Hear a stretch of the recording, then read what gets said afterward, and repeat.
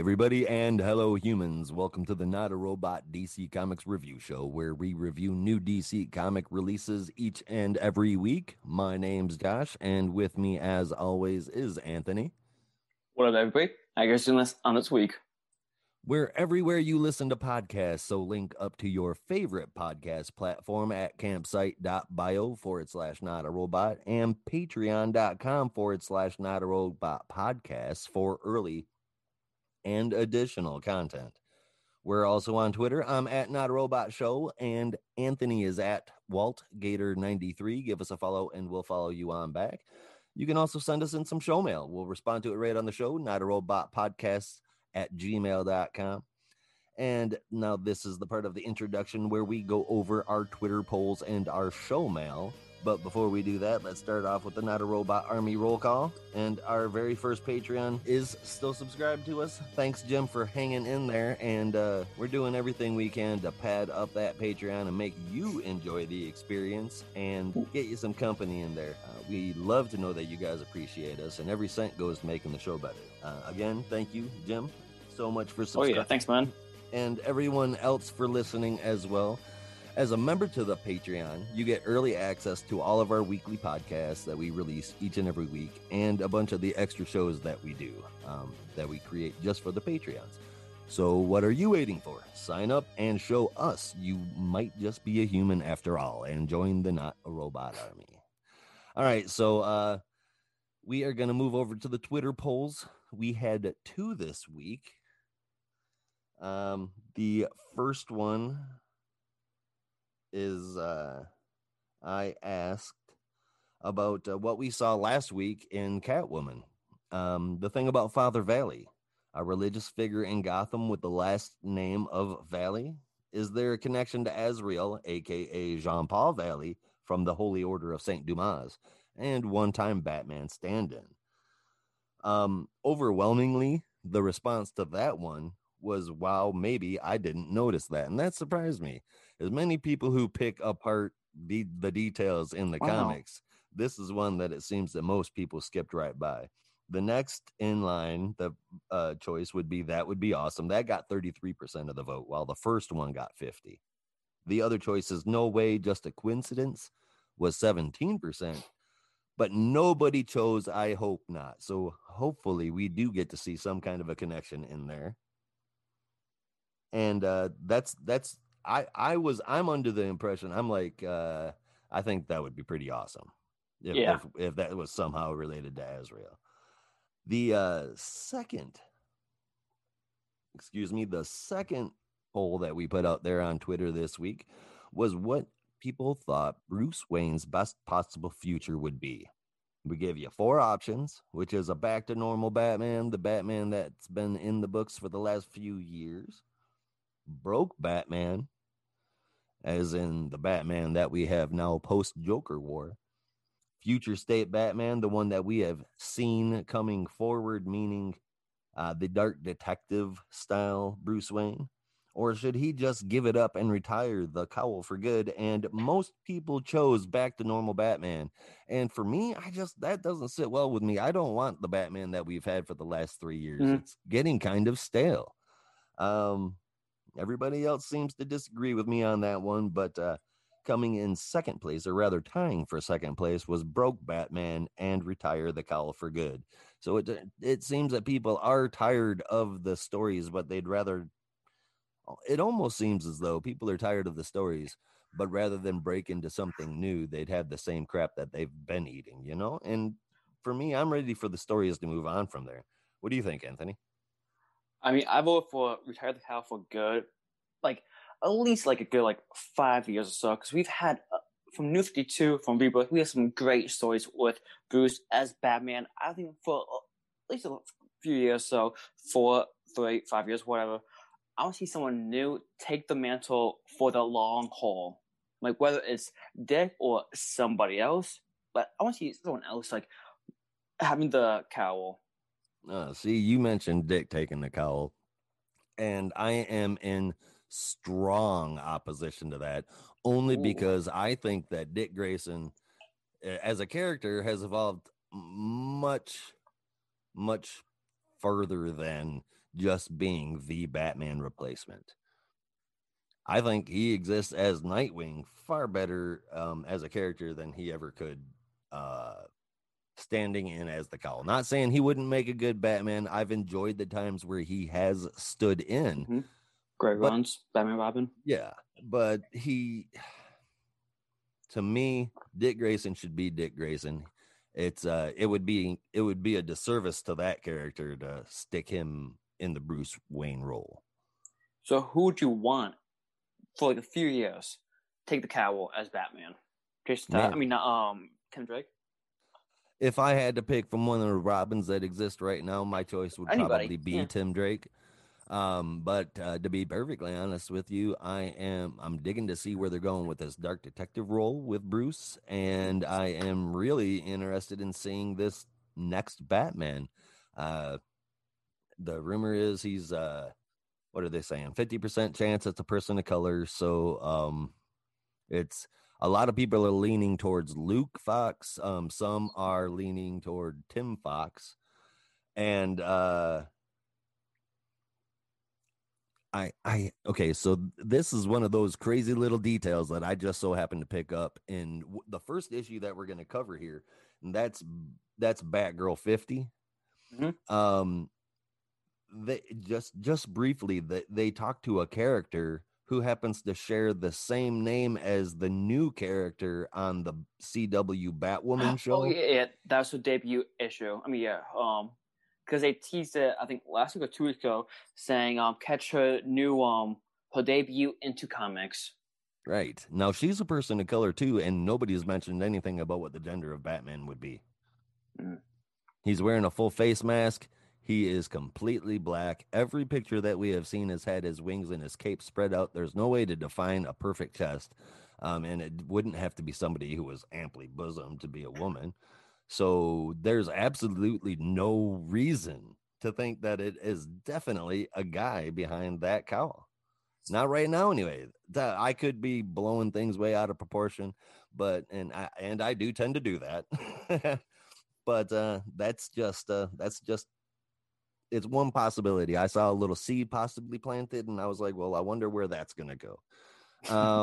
Why don't we get a different opinion? Everybody that's listening right now, we have an extra person that's joining us on the podcast, and he's going to be showing up as often as possible on our weekly releases. Everybody, I want to introduce to you Reed, the new member of our podcast. Say hello, Reed. Hello, humans. What's going on? I'm excited to be here. We are excited to have you. Oh, yeah. It's always cool having a bigger group to discuss things with. Mm-hmm. More perspective. Absolutely. So before we get started and start tearing into this opinion, can we ask you a little bit about yourself, Reed? Sure. I am a musician and music producer out of Pittsburgh, Pennsylvania. I was excited to answer your Reddit post and get back into podcasting, which I've done some in the past, and I've done, producing a podcast and things like that as well. But I'm a longtime comics fan. I have kind of fallen off recently, and this is just a great way to jump back into things, and I'm excited to talk about these books today. I am too. We did certainly have a big bunch of books. Before we get to those, what do you think about the conversation we were just having there? If you had to pick somebody to fill in the shoes for Batman, who would you go with? See, I don't know. I'm kind of also of the opinion that maybe just let the character rest for a while. Mm-hmm. I think that there could be a lot of interesting story perspectives where there is a void of a Batman. Mm-hmm. And because there's so much upheaval going on right now, I think that would be a nice counterpoint and really start to spin the stories, because he's such a humongous character, and he pulls so much focus. Even if he shows up for a page in a book, that's all you're thinking about from the rest of that. And I would love to see a DC, and especially a Gotham, that has no Batman. That would be something. In fact, they're building a whole entire video game around it, if I'm not mistaken. And Oh yeah. the storyline to that seems pretty cool. Gotham Knights is supposed to be coming out in, I believe, 2022. I thought so. And you get, I mean, the story is Bruce Wayne is dead, and we've got Tim Drake, Jason Todd, Barbara Gordon, Batgirl, and Dick Grayson as Nightwing coming in to fill the role. So it would be really interesting to see a world without Batman for a time. I mean, he can't for be a gone time. forever. He can't. Well, yeah. I mean, they're just, it's Batman. They're not going to keep him out forever. But maybe done in a way where we're just not sure, or if we're not sure if he's going to come back to the the full capacity or the same kind of role that he had prior. Yeah, I think it'd be interesting if they kept his books alive, but just kind of went through the stories and did the things that he would normally be involved in, with the rest of kind of the Bat family kind of pick up the slack.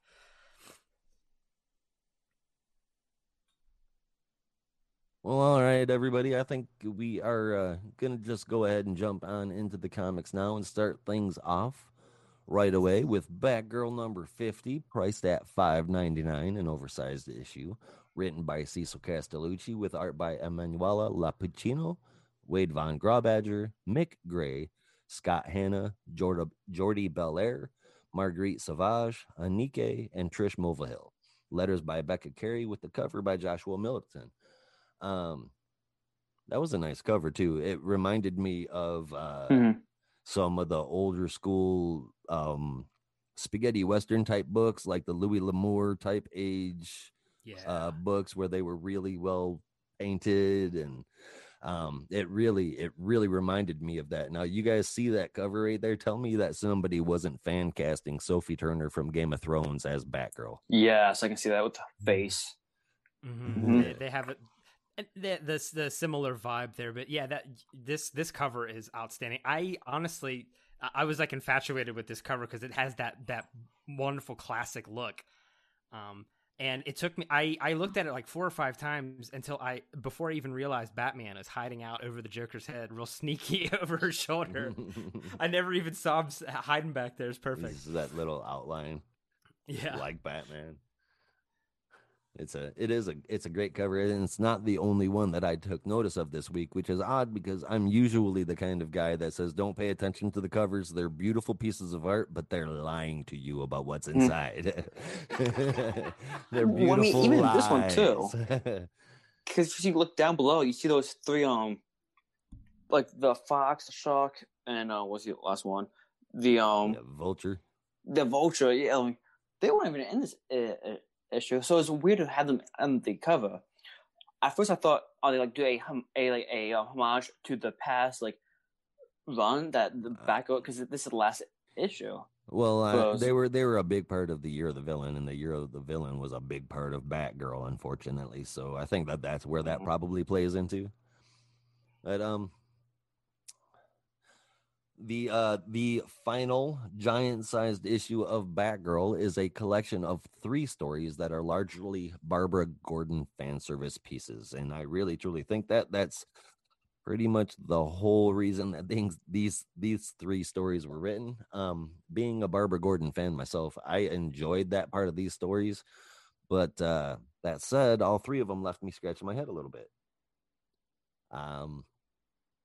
Little Wonders, the first story in the book, focuses on Babs' state of mind and everything that's affecting it. The story begins with Babs and her dad sitting in a diner arguing about Batgirl and JJ, but that's only the tip of the iceberg. She is also dealing with a lot of guilt about what she did with to Jason Bard as Batgirl, and her remedy to that is to apologize to him in a costume.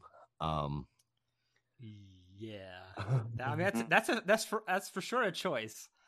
I don't necessarily see how it's the right choice. I mean, it's not going to make her guilt go away.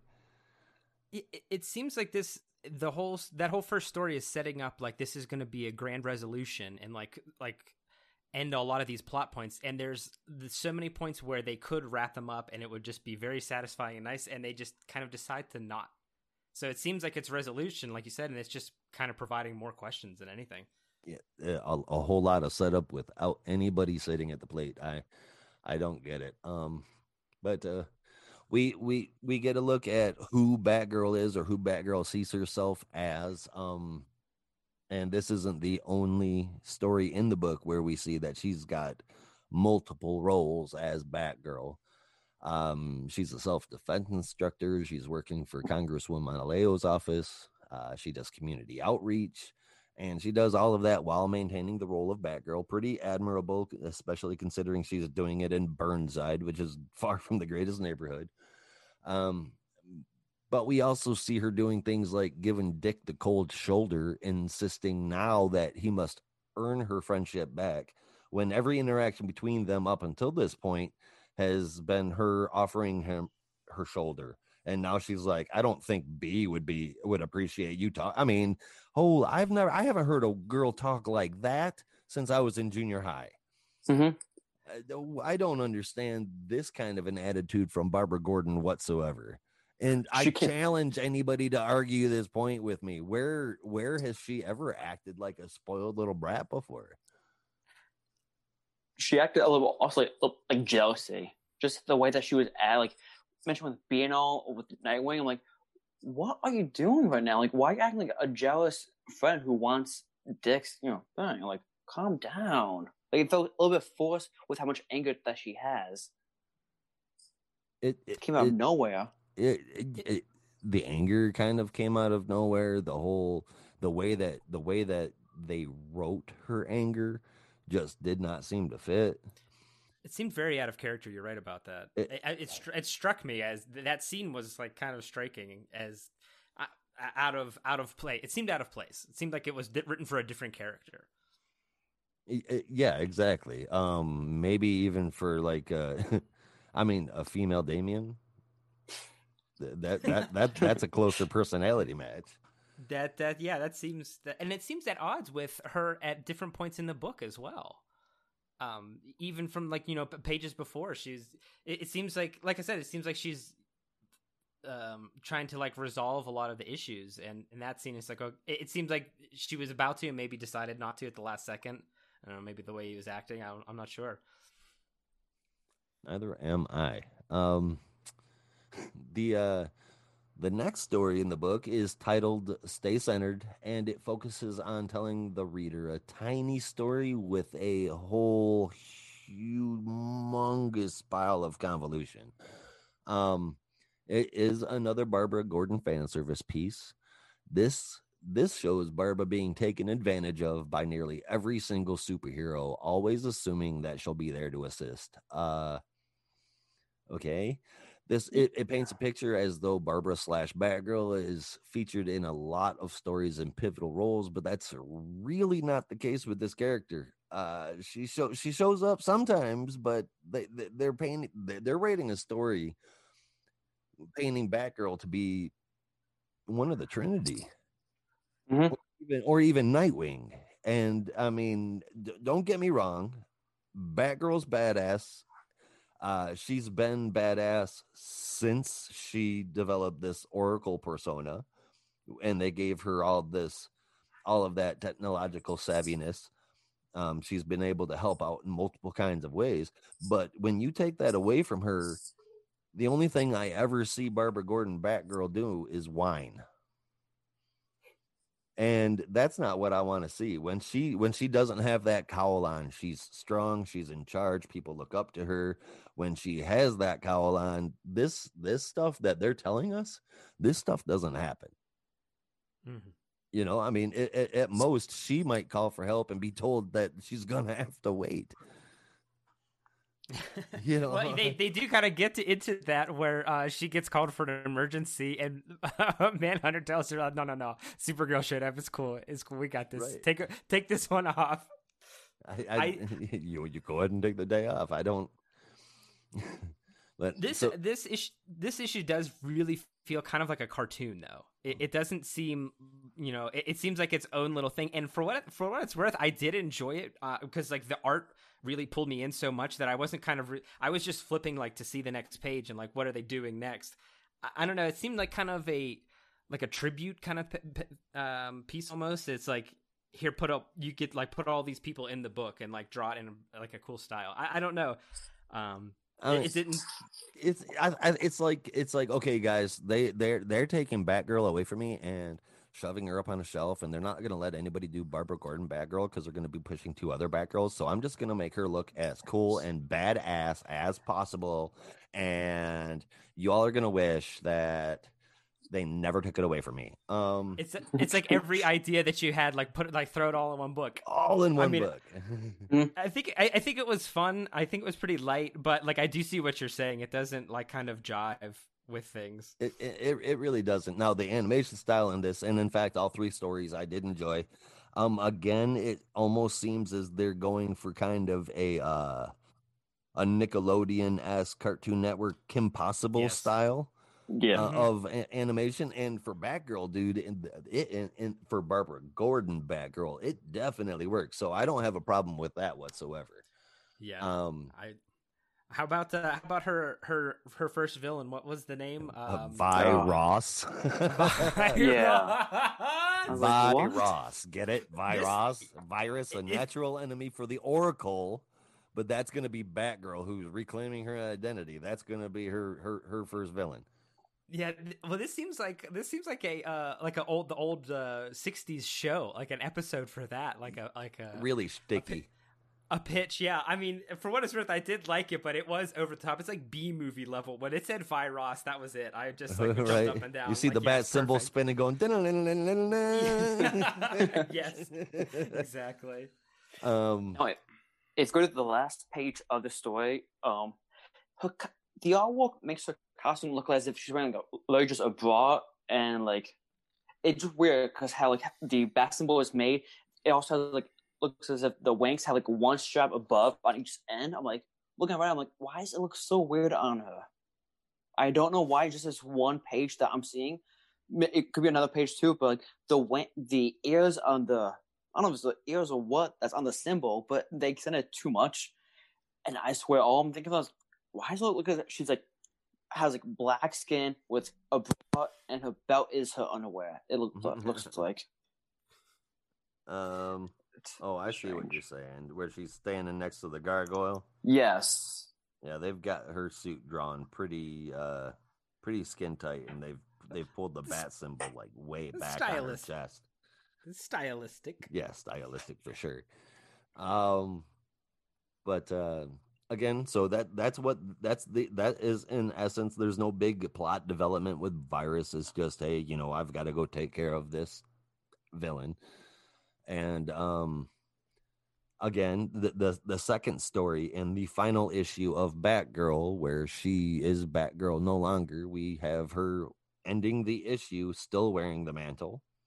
Now, the last story, when she took off her cowl in the bat cave, did you think for a second that's when she was going to say she stopped being Batgirl? Because for a second, when she did that, I'm like, oh, are we gonna? Is this whole issue going to be the whole transition from Batgirl to Oracle? That's what I was hoping for. Some kind of a transition, some kind of a passing of the torch, some kind of a say goodbye type of coming to a conclusion. Mm-hmm. Sort of issue where she's stepping down from the role, and she is. She gives us like if we see her given to like Cass or Stephanie, that would have been a nice ending to this like run. Do we think that this might be a plan, like as a part of one of the other books we were talking about, the Detective Comics? Was it 1029, where with the whole mirror thing, maybe they're saving that big reveal or that stepping down for a crossover kind of event with that whole mirror stuff that's going on. That is a distinct possibility. The Batman book is going to be tied up in a couple of crossovers itself, but Detective not necessarily. And that is an opportunity for them to handle that. I hope you're right, because I mean, I feel like ignoring it for the purpose of fan service rather than giving a good story. I appreciate it and all, but I just think it was the wrong decision. I can see that. There were so many chances in the book where she had the opportunity to do that, and it seems like they just whiffed on it. And maybe that's why they're saving it for something bigger. Hopefully, because honestly, I see it as only two options: either they're saving it for something bigger, or she was just like, F you, I'm not doing it. I mean, and I hope it's the first one. Mm-hmm.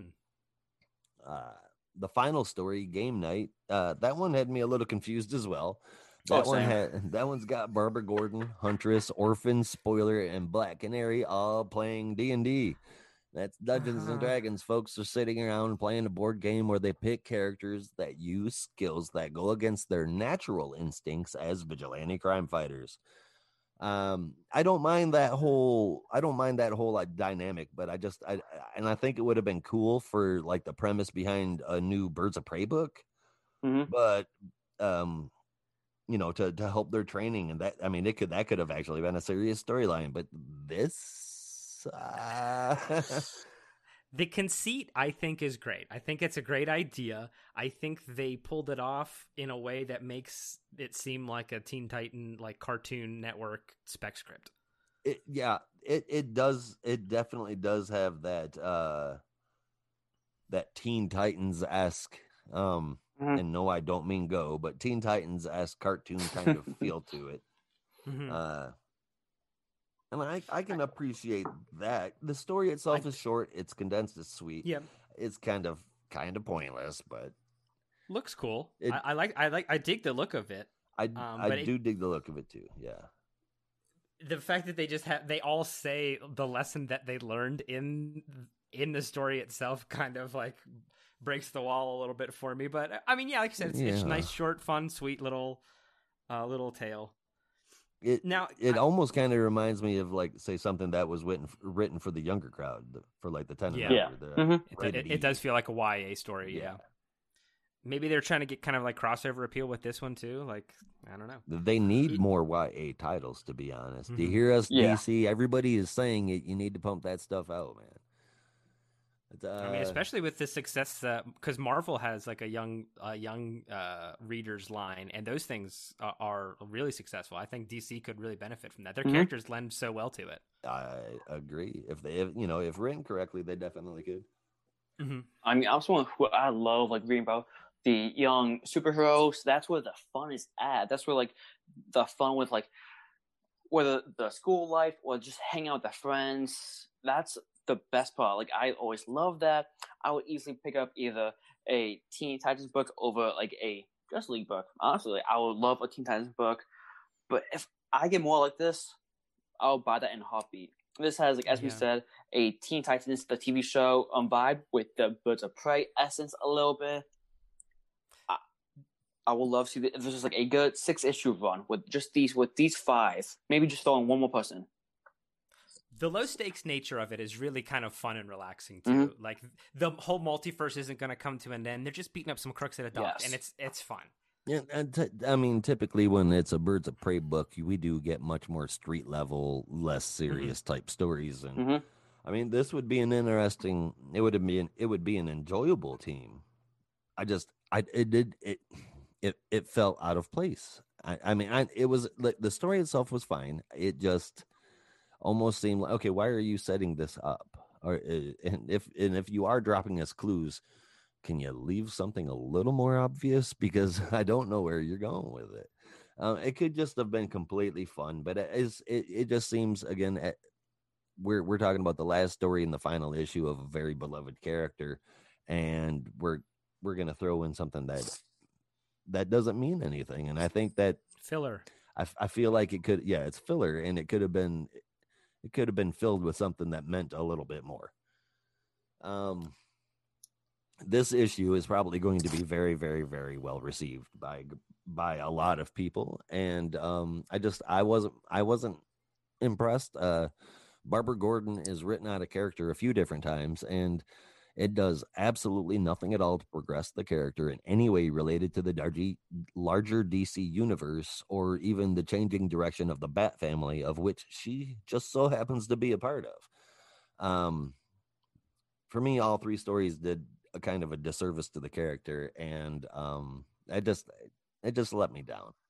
The art was great. I dug that.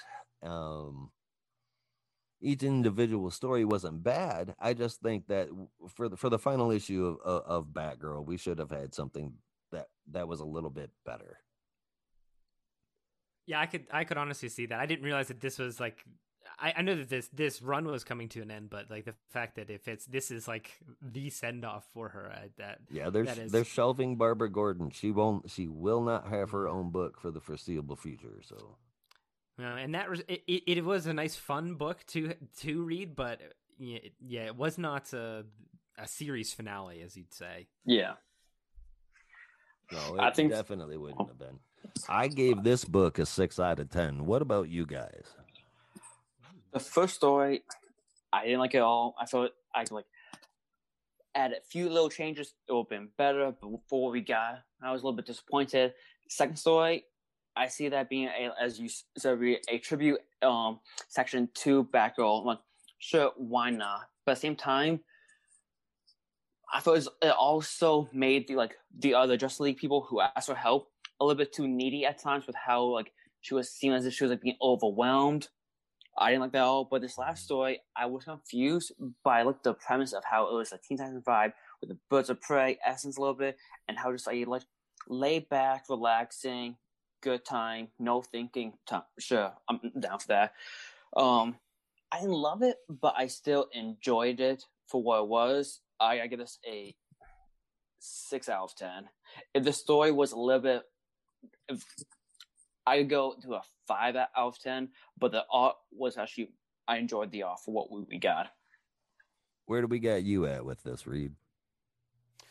Well, I think I'm with you both. The first story, it looked really great. I kept expecting something momentous to happen and it never did. It was kind of a letdown. I do have to give it some points though, because there was a point where Barbara was talking to one of her constituents and was flipped off, and the middle finger was concealed by a falling leaf, and that tickled me to no end. That being said, the first story kind of was a letdown. The second part I loved. I was a huge fan of, but I'm not very invested in the Batgirl story, so it was just something that looked great and was pretty fun. The third story, I just kind of flipped through. But overall, I would say I would give it a solid 6. The art, honestly, the cover alone is something that I would spend the money to have.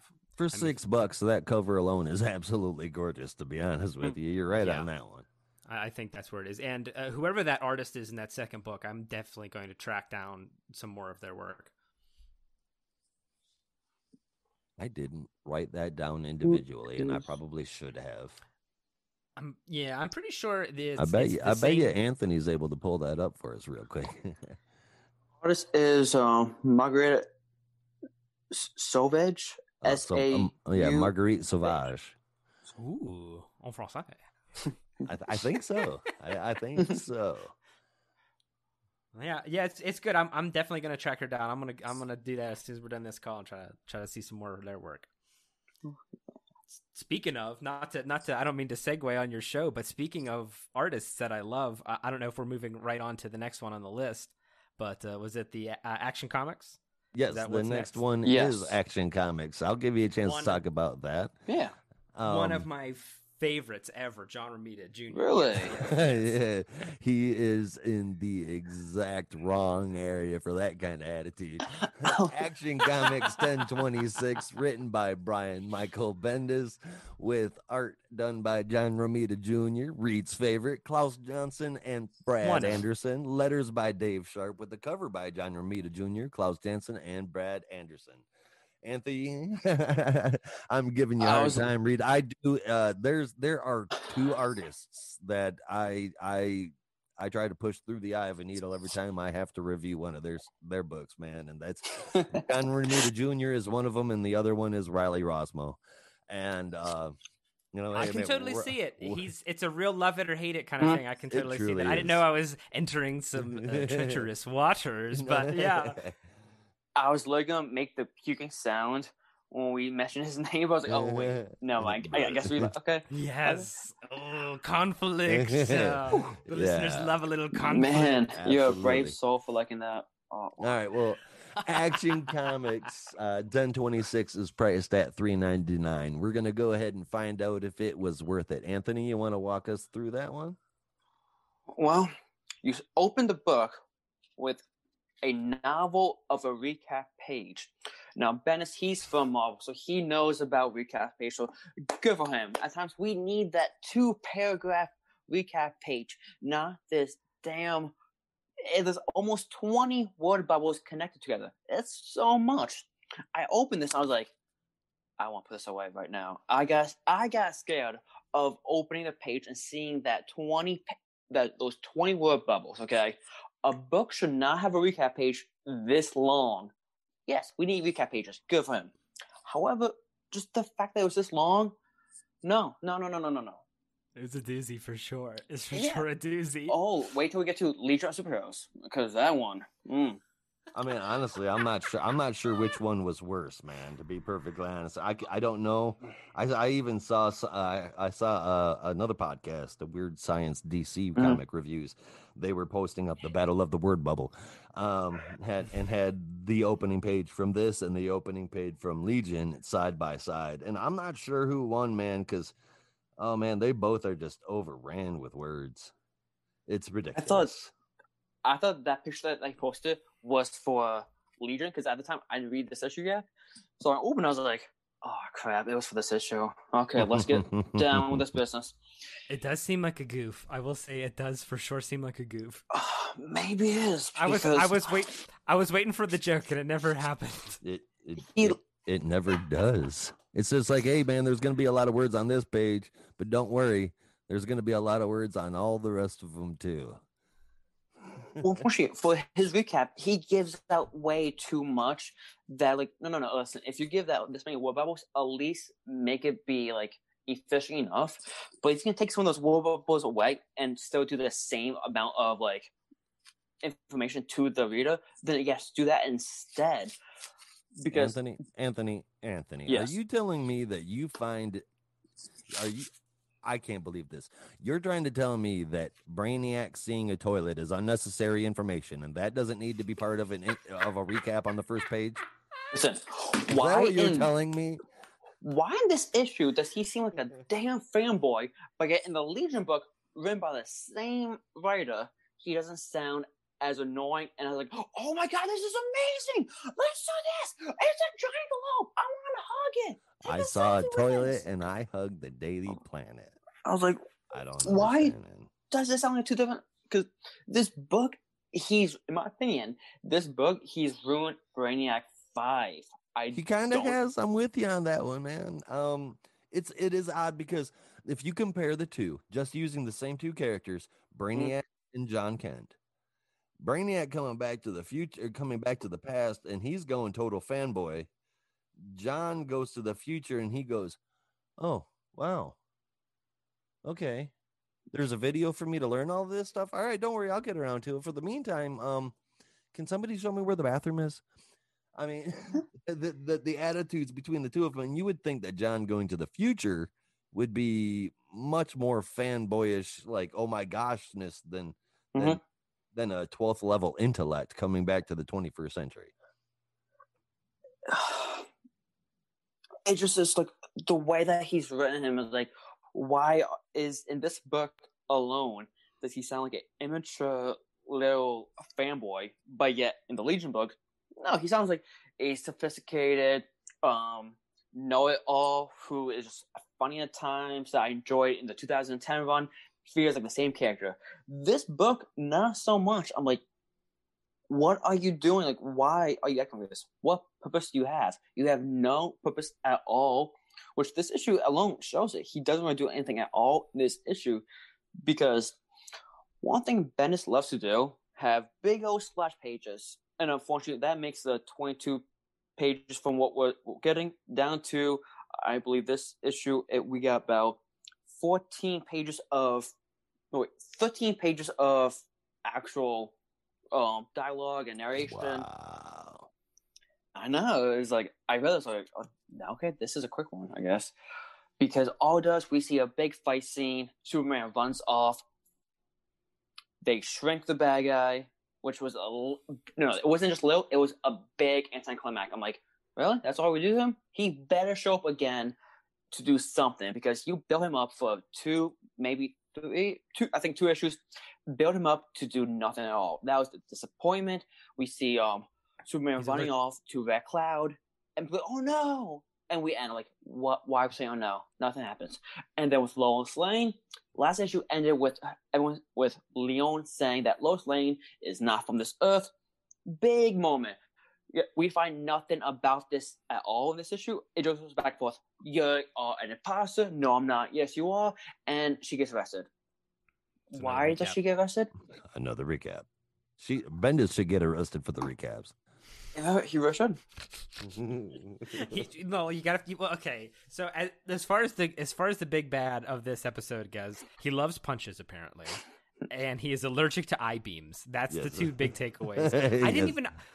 I thought my comic, my book was missing a page because your girl hits her with a big old eye beam and he flies into a construction site and then he's a little BB. And I have no idea. Was it just because like how did it, I'm guessing because she didn't hit him with his fist, that was enough. The blow was powerful enough to shrink him, but it's just all of a sudden he's a little baby, and then Brainiac comes in for the win and puts him in a sphere. Out of nowhere. There's the panel there with Connor that's got that shrink ray gun that they used on the Kandor Club from before, but so I mean there was a shrink ray gun that was used, but you would have thought that before flying into somebody that you know is capable of sucking every ounce of life out of you, maybe you ought to hit him with the tiny maker gun beforehand. Yeah, it was very unclear as to that whole setup. And he tells you that he eats Superman, and then Superman continue to punch him. with his super blasted heat vision fist. Oh my goodness. What the hell was that? He says, I'm going to weld my bones and then I'm going to punch you. He's protected by fire? What is the... He heated up his fist and did, it was like a Street Fighter move. He used his heat vision on his fist and then punched him. Yes. Broken. Punches don't work. Heat vision doesn't work. What about heat vision punches? Right? I mean, I'm not the greatest at math, but we'll start at addition, right? Sure, why not? Well, okay, when Connor even said that the villain has been Kandor, I think that's a little bit disrespectful to Kandor itself. Like, okay, listen, Kandor was shrunk and was destroyed, okay? You don't just name, like, you've been Kandor. That's almost as bad as if, now again, for listeners, I'm saying how bad this is, so repeat this. That's as bad as we have a bombing and saying, you've been 9/11. Like, no, you don't say that. Don't say you've been Kandor, because to me, that's a little bit disrespectful, because Kandor, they suffered a lot. From what I understand, this will not be the first time or the last time, this will not be the last time that we run into a problem with a Superboy and a bottled city. Well, at least Bendis isn't behind that. Have you heard about that? I have, and I don't like this heel turn that they're giving to John. To me, this seems like a big heel turn.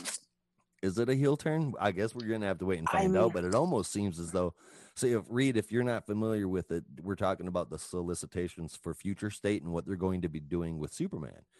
The current Superman, Clark Kent's going to head over to Warworld, and his son John Kent is going to come back to the future and be the new Superman.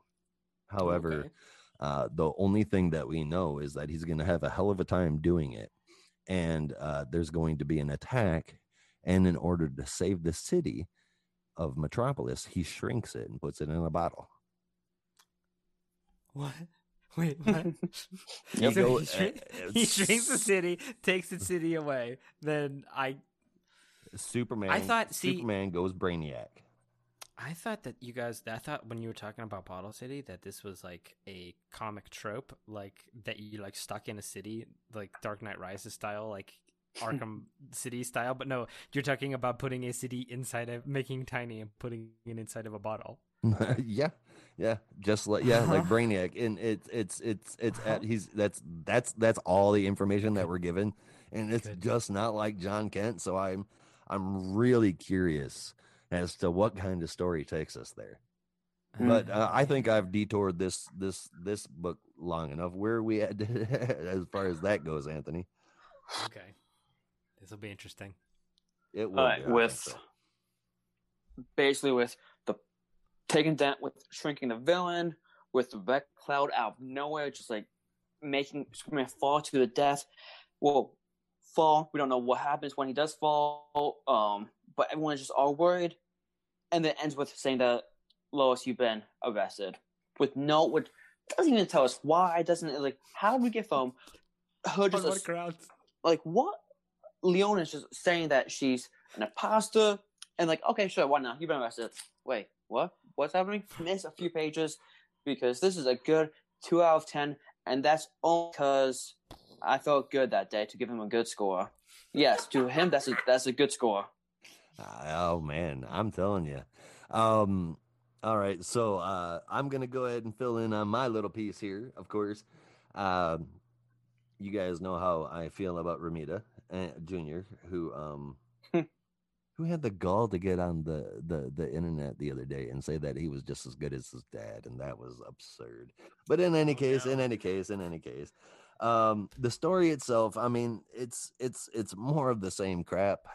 I do feel like at least there was a little bit of story going on there, but none of it made any sense. Everything was like, hey, guess what? Everything's going to work out at just the last second and off panel, which to me is just more the same regurgitated crap that we've had since he started writing on this stuff.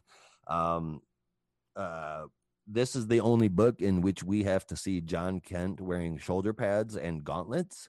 And I do believe that the sole reason for that is so that we can tell the difference between him and his dad. Other than that, we see Leon marching into the Daily Planet, and she's a wanted criminal, but nobody's putting cuffs on her. They're raiding the Daily Planet because they want to arrest her and find her. Meanwhile, she walks in and says, I want Lois Lane arrested enough times to where they finally do, which is a bunch of crap. I'm right there with you. I'm giving it an extra point from what you did just because they weren't dumb enough to kill off Connor Kent. So I'm gonna let this one have a 3 out of 10. I have a feeling Reed is a little bit more favorable, but we'll see. What do you think? Okay, so I do like Romita Jr. I think I just find his style really interesting because it's so just like it's its own thing, and it's so weird when you like when people put him in charge of big books. Because I really loved one of my favorite. He did a run of Captain America on Planet X or something like that, and it just looks so like stupid and crazy. I love it. So it is immediate, like Raleigh Rosmo. It is immediately identifiable by the eye. He just does his own thing, and I enjoy it. I think it's fun. As far as the book goes, though, like you said, there's not a lot here. The fight was just like big explosions. Heat Fist was good. I will give this an uptick in points because there's a point in the Daily Planet where Jimmy Olsen is referring to what's her name? The lady with the yellow lipstick. I'm sorry, I'm getting her name right now. Who was trying to arrest Leon? Yes, and he says, "You are unpleasant." And that is like the sickest burn that my dude could muster is that you are unpleasant. So I think I'll give this one. I'll give it a 5. I give it a solid just 5. No. I like the look of it. I think it was fun. The little BB was fine, and it kind of stupid, but it kept me flipping because it was outrageous. I'll say that. I mean, ultimately, as long as the book is able to reach out and grab somebody and make them keep reading, then it's done its job. So I can't argue with you as far as your rating goes because of the reason you gave behind it. No matter how badly I want to. All right. This is something all you humans out there will learn. I'm a little stinker. All right, that's what we needed on the podcast. All right, so we're going to go ahead and move on to Detective Comics number 1029. We all got a little bit of a whiff. Priced at $3.99, written by Peter J. Tomasi with art by Kenneth Rocafort and Daniel Brown. There's another artist that you can almost recognize solely by the style as Rocafort. I've always liked his stuff. Letters by Rob Lee and the cover by Rocafort as well. Detective 1029 links together a couple of things for us, and I really do appreciate that. The detective title is well looked after in Tomasi's hands, as far as I'm concerned. The story deals with the introduction of a new mask in Gotham, a person by the name of the Mirror. Though they wear a mask as well, they say it is to simply reflect back to Gotham what is going on around them. The movement to remove the masks from Gotham should be centered around more than just one face, the Mirror says.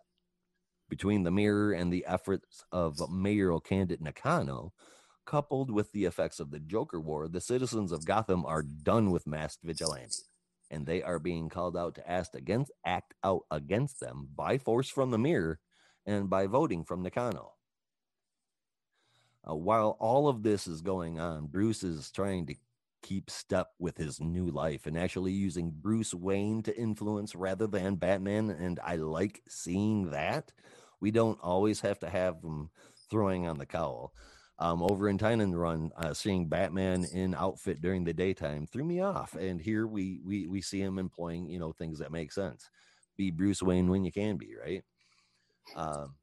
So trouble breaks out while he's there as Bruce Wayne, and he calls for Nightwing to come help rather than something happening so that he can take care of it himself. And I appreciate that too.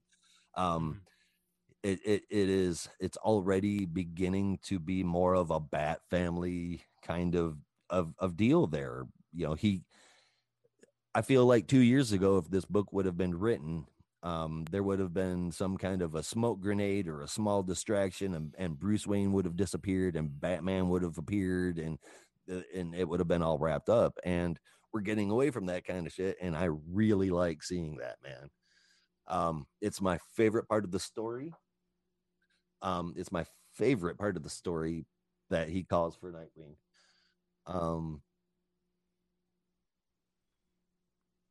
I'm really interested to see them do something so different in a completely new landscape with the Bat family. There's no unlimited funds. The citizens are attacking them and trying to stop them. The cops are after them. And all of this is going on while they're trying to help with upcoming threats like Clown Hunter, Ghostmaker, and more. Especially whoever this Mirror character is, who I wonder, I can't help but wonder if the Mirror character might not be Nakano. I think it's for sure Nakano. I don't know if that's a red herring, but that is exactly where I went straight away. That's what I'm thinking, man. So the issue closes with Bruce realizing that someone has been in the cave. In fact, someone has broken in and replaced the black casebook that Batman just got back from the Joker with an empty one. Bruce knows that there's only one person who knew about the casebook, where it was hidden, and how to get it, and that is Damian. So what is the extremely dangerous newly ex-Robin up to? I don't think you could ever be disappointed with Rockefeller's Batman art in this issue. And this time it's certainly no exception. It's really super good. Tomasi's story is done as well. They're tying in Damian, and I really didn't think we would get that this quickly. I thought that was going to be something we would have to wait until after Future State to find out. So I'm seeing things that I absolutely love, that I was hoping for. My fingers were crossed for them, and they're giving them to me. This wasn't an over-the-top amazing issue. It was just done incredibly well, and because of that, I'm giving it an 8 out of 10. Ooh, I like it. What did you guys think? Definitely, like, Tomasi with Detective, at first I was on the fence about, because I wasn't fully on board with him when he first came in, but recently he's been showing me that he has what it takes. He still has it, and some things did impress me throughout this issue. I did enjoy the whole action scene that we got in the car. I did also enjoy with the whole bat wings and the ears just popped out and attacked the guys. Shows us that Batman can still guide it to be just creative as much as he can. The bad guy, from seeing that picture with the panel of all the masks on the wall, one of them is at least going to get unmasked. Somebody, because with having that many on it, as you said before, the whole prediction that maybe it would be Batgirl, I can see her being the one that gets unmasked. There are so many masks that are up on that wall. I was sitting here trying to zoom in and see if you could see what the names are, but you can't. I think they have names. Because I see Batman. I think Signal. I think that's Black Lightning, Katana, Nightwing, Jason, Batgirl, and the other three. No, or the other four. No clue who they even are. All right, so I'm guessing we've got Black Lightning, Katana, Huntress, Red Hood, the Signal, Robin, Batwoman, Batman, Batwing, Nightwing, and then the two that are on the bottom are Hawk and Dove. But the solid black mask, I don't know who that is. Wait, what about the one all the way to the right, the red one? The red one that's got the mouthpiece cut out? Yeah. That is Hawk. And the one to the right of that is Dove. Yeah, that's to me. Tell me, I mean, look at him. Doesn't that look like Hawk and Dove? That does to me. I didn't think he had one that looked like that. I did not read his their New 52 run, so maybe they changed the costumes a bit. Hawk and Dove. I mean, it does look. It's Black Lightning's goggles too, but I'm wondering. I guess that would be Orphan over on the other side.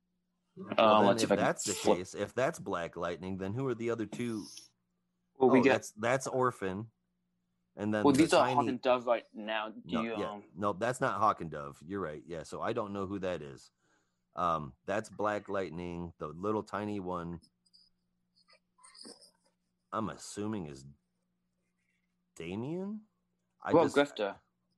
Grifter's got a black like cloth mask. Oh, is it black? Oh, gosh. I can't figure out who the red one is. I've got everybody but the red one. Maybe it's a new character that will be introduced into. Perhaps. I guess we'll have to wait and see. Mask Hunter. with Tynan in control of the Batman franchise right now, that's exactly the kind of name that you can expect to come out of there. Nice, some deep cuts. All right, you love to see it. Where did we get a rating from you on that one, Reed? Yeah, we didn't get a number from Anthony either. Yeah, I give this a 8.5 out of 10 because I'm very intrigued to read onto it. Definitely, this one and Batman book right now are like really this is my go-to, my Batman niche because I'm really enjoying what we're getting from it. Whether it's a full-on detective story as we got last issue, or just a full-on like story in general. Because this villain, it's a new villain, which I always love seeing a new character, whether it's a new hero or a new villain. It adds more to the just overall, it's something new for the reader to learn. It's not the same old villain. Like it's not the Penguin, the Riddler, Bane, the Joker. As long as it's done right, because again, I mean, I hate to refer to Action Comics and Bendis when I don't need to, but Bendis has a habit of turning out bad guys over and over and over again, and they're not being a big deal. This Parasite, Ultra Parasite guy, Sinmar. I mean, the big huge god, I'm forgetting what his name was, the one that Superman and Dr. Fate had to team up for. I can't remember what that one was called, but he's been slinging out bad guys like crazy, and we're not really getting anything, if at all, out of it. So new characters are cool, just make sure that they're worth our time reading. You did a good job with Punchline. You made that something that the fans could get into. This mirror guy we have yet to see, but we'll have to wait and see how it plays out, man. I'm with you. I do like new stuff. I do like fresh stuff, but make sure it's handled correctly, All right, I guess that is it as far. Or no, Reed still has to give us our score now. Oh yeah, no. I'll be quick here. I just have a couple of things. I did like the art in this. It was really cool. Every panel is great. Agreed. When he Batman takes on a car full of people taking a bank manager hostage, gets in the car and starts driving, the characters that are in the back seat are great. They have like these dialogues. It's like, oh my god, he's driving the car. So it's awesome, dude. I laughed. I laughed out loud at that. That was great. My favorite line in the book was when one of the guys said, oh god, he's tilting the seat back. So Batman tilts the seat back and then shoots the points off his cowl into the bad guys, which then later, after they're being arrested, you see him pulling out of them and putting back on his head, which I thought was a great touch. Says something to the effect of, "Excuse me, those are mine." yeah, these are mine. Now, when I saw the ears shoot off, I kind of had a little chuckle, but mostly an eye roll. When he got them back, oh shit! It was done, dude. I'm a hook, line, and sinker. That was hilarious. Yeah, it was. That was just the setup for that bigger joke. Because it is like, oh come on, that's pretty stupid. And then he takes them back. I'm like, oh yes, please, thank you. That and when Damian steals the book, Batman knows that someone has been in his chair because he always leaves it at 4:00, which is nice. Something so incredibly Batman. Like, you are just as crazy as the people that you fight. Like, you're doing the same stuff. Like, you're just as out there as you should be in the asylum too, but like you're just Batman. That was like a great touch. I love that. I'm gonna take a minute here to touch upon something that Reed just brought out, and it's something that the guys here, we have come together and we decided that one of the Patreon episodes that we're gonna start pushing out, we're looking at doing one a month, and we're gonna get into some character deep dives where we start looking at character history, the kind of personalities, their psychology, what drives them, where we want to see them go, that kind of stuff, and what it really means to be specific characters. And of course, I do believe that Batman is gonna end up being one of our very first ones, just because that's probably one of the funnest ones to get into. Why? Well, because if you really get into it, he is just as crazy as those that he tries to protect the city from. Oh yeah. Nice segue. Very, very nice segue. I'm loving it. We're working some pros over here and not a robot army, baby. All right. And with that, we are going to go ahead and skip on to the next issue that we are covering, and that is going to be Justice League Dark number 27, and that is written by Ram V, art by Amanke Nwalpin and June Chung, with letters by Rob Lee, and the cover was done by Yannick Paquette and Nathan Fairbairn. The price was $3.99. Anthony, you want to walk us through Justice League Dark for us? You got it. Now, before it begins, let me first off saying this was my first issue of reading JLD since issue 16, I believe. After that issue, I was like, I'm done with this. I have other books to read. I'm not interested in this all whatsoever. So going into this, I was like, oh man, hopefully I know what's happening because I'm going to be lost as can be. But thankfully, this is a part 1 issue.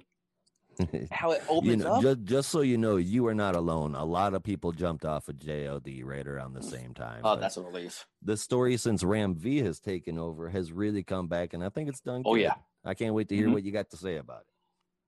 Well, opening up and all, I've just said this is a part 1, but opening up, I was like, wait, is this for part 1? Because I was a little bit lost, because like, I see, John, he's like basically dying.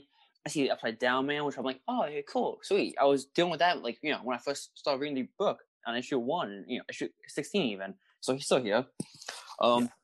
Which makes me wonder how much really happened, because, again, later on we get, because Wonder Woman, she contacts Circus City, and of course, I said I stopped at issue 16, so that means I read The Wishing Hour. So I know all about her being in there and the power that she gave to Diana, which that was pretty cool to see. Dude, I'm telling you, when we get to see Wonder Woman, like Witching Hour Wonder Woman, I don't know what it is about it, dude. I just look at it and I go, wow, that looks so badass. Like her super sense, basically. Yeah, basically. Yeah, because that next page we get a nice page of each of the heroes, like just how they will be like if you're playing a video game and how they'll come up on the loading screen because you have like just man bat in the air with his wings. You got Zatanna in like a fighting pose. I'm like, if I know better, I'm playing a video game 3-on-3, and that's how they are on. Which like the whole battle scene, like before the game happens, which is like, cool holy to crap! This is an amazing expansion pack for Injustice, right? Exactly. Nice. Yeah. So we get Diana. She's battling Upside Down Man, which I was excited to see because they hyped this guy up before the book even came out. So like, he better be worth the hype.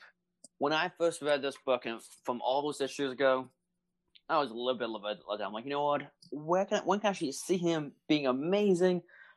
Finally, I see this battle scene, and I was not let down because we do see how badass he is, how much he can take a punch, how much he can deliver a punch. Because even Super Saiyan Wonder Woman cannot take him down.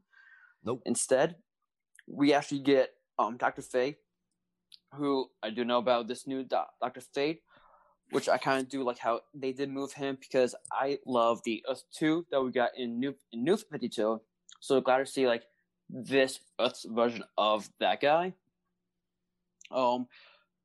Unfortunately, that doesn't work. So Swamp Thing, which when I first read the book and all, I thought he was dying. So to see him still in the book, I was a little bit shocked.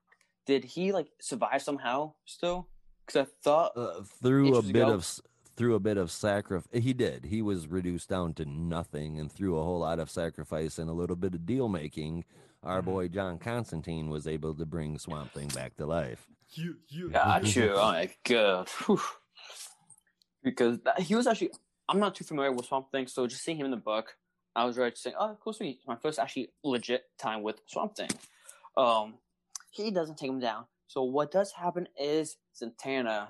Now, Zatanna, I've been enjoying Zatanna. She was one of my favorite parts of the book when I first read it. I was not a fan of the book with too much of the narration, too many narration boxes.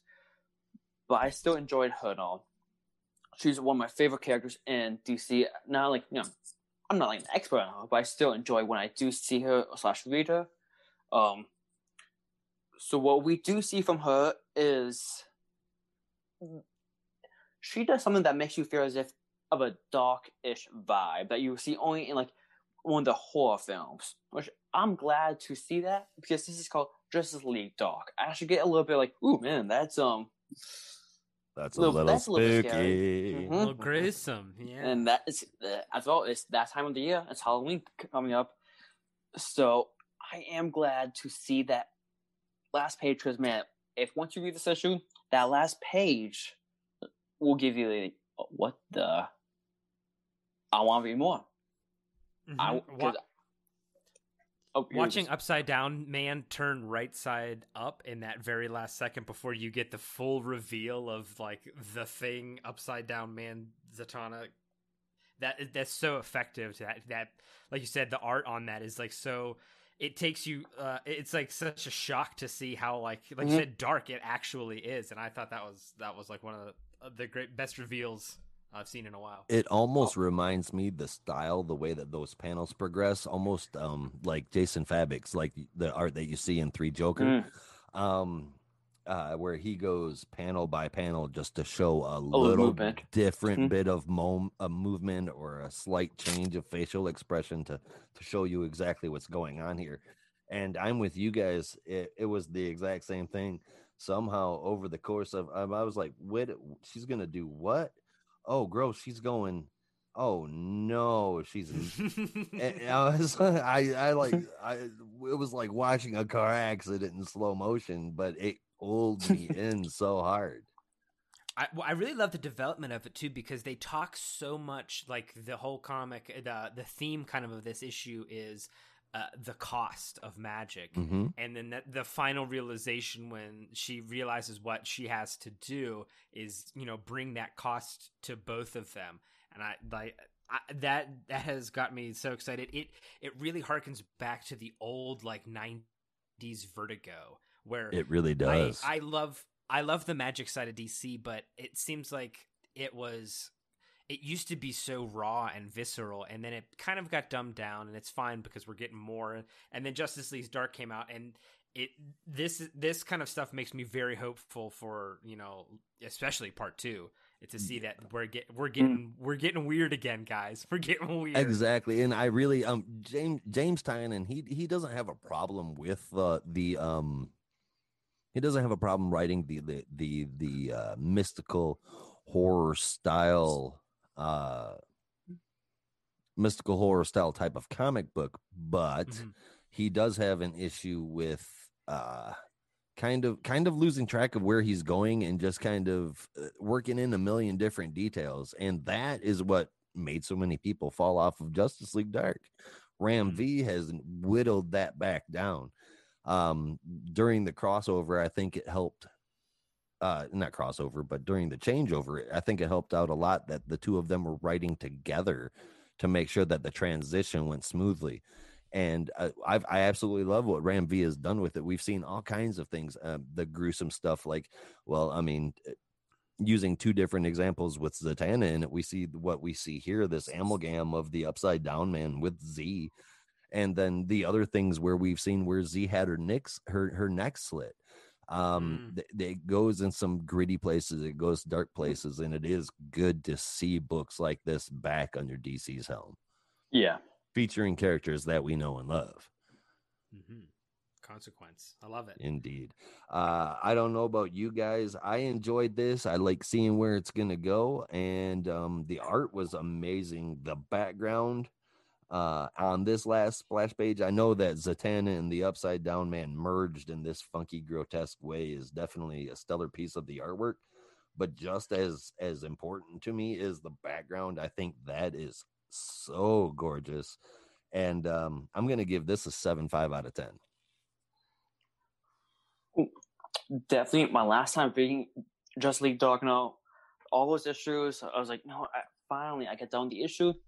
I don't want to read another book until the next one comes out. Don't want to think about this because I'm liking them all. After reading this issue, I'm like, I cannot wait until the next one. Like Ram V, he definitely made me excited to be reading Justice League Dark. I have this an 8.5 out of 10 because, as we said, the art was great. It gives me the Dark Essence vibe, which it should. It's called Justice League Dark, after all. The action, it was great. We see a little bit from everybody on the team. It was definitely a book that everybody should check out this week. A great book. I agree. Any kind of book that can pull somebody back into a book that was thrown off of the book, I mean, that just shows the power of a good creative team. What did you give it, Reed? I'm right along with you guys. I think this is really my wheelhouse. This is like I said, I'm an old Vertigo fan. I love Hellblazer and Sandman and all that kind of stuff. So I love to see Justice Dark. I'll read anything with these characters, but this is a great departure because I was reading this as well, and I was interested, and I kind of got a little bit bored as well, like you're saying. But this book really grabbed me. The art is great. The display of power is like, it's at times it's hard to illustrate magic and to show what is happening. Sometimes it's just people with circles around their fingers, and it's really boring and doesn't understand.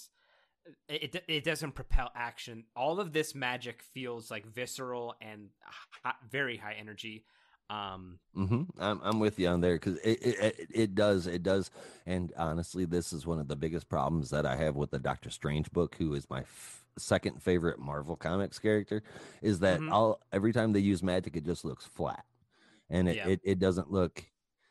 It's like, you guys stole an idea from Tron. We have laser disc shields, and I mean, and that's all anything is, and it does. It gets boring, and they did such a great job in preventing that kind of interpretation from what we see.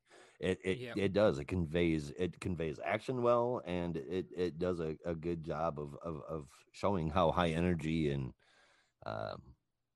important that this battle is. It really shows the true scale. I mean, you've got multiple kamikazes. So Swamp Thing blows himself up and becomes like a forest, I guess. And then he sacrificed himself to change the reality of the world. Yeah, and it's really clever. It's like such a the magic itself makes so much sense too. It's a very Constantine plot. Like they go to his dimension to then rewrite it so that it has to follow everybody else's rules. Honestly, I'm a sucker for Justice League Dark and DC Magic, so this is 9 out of 10 for me. Yeah, I can't fault you that, man. Good stuff. And I don't know if I keep on taking little side trips here.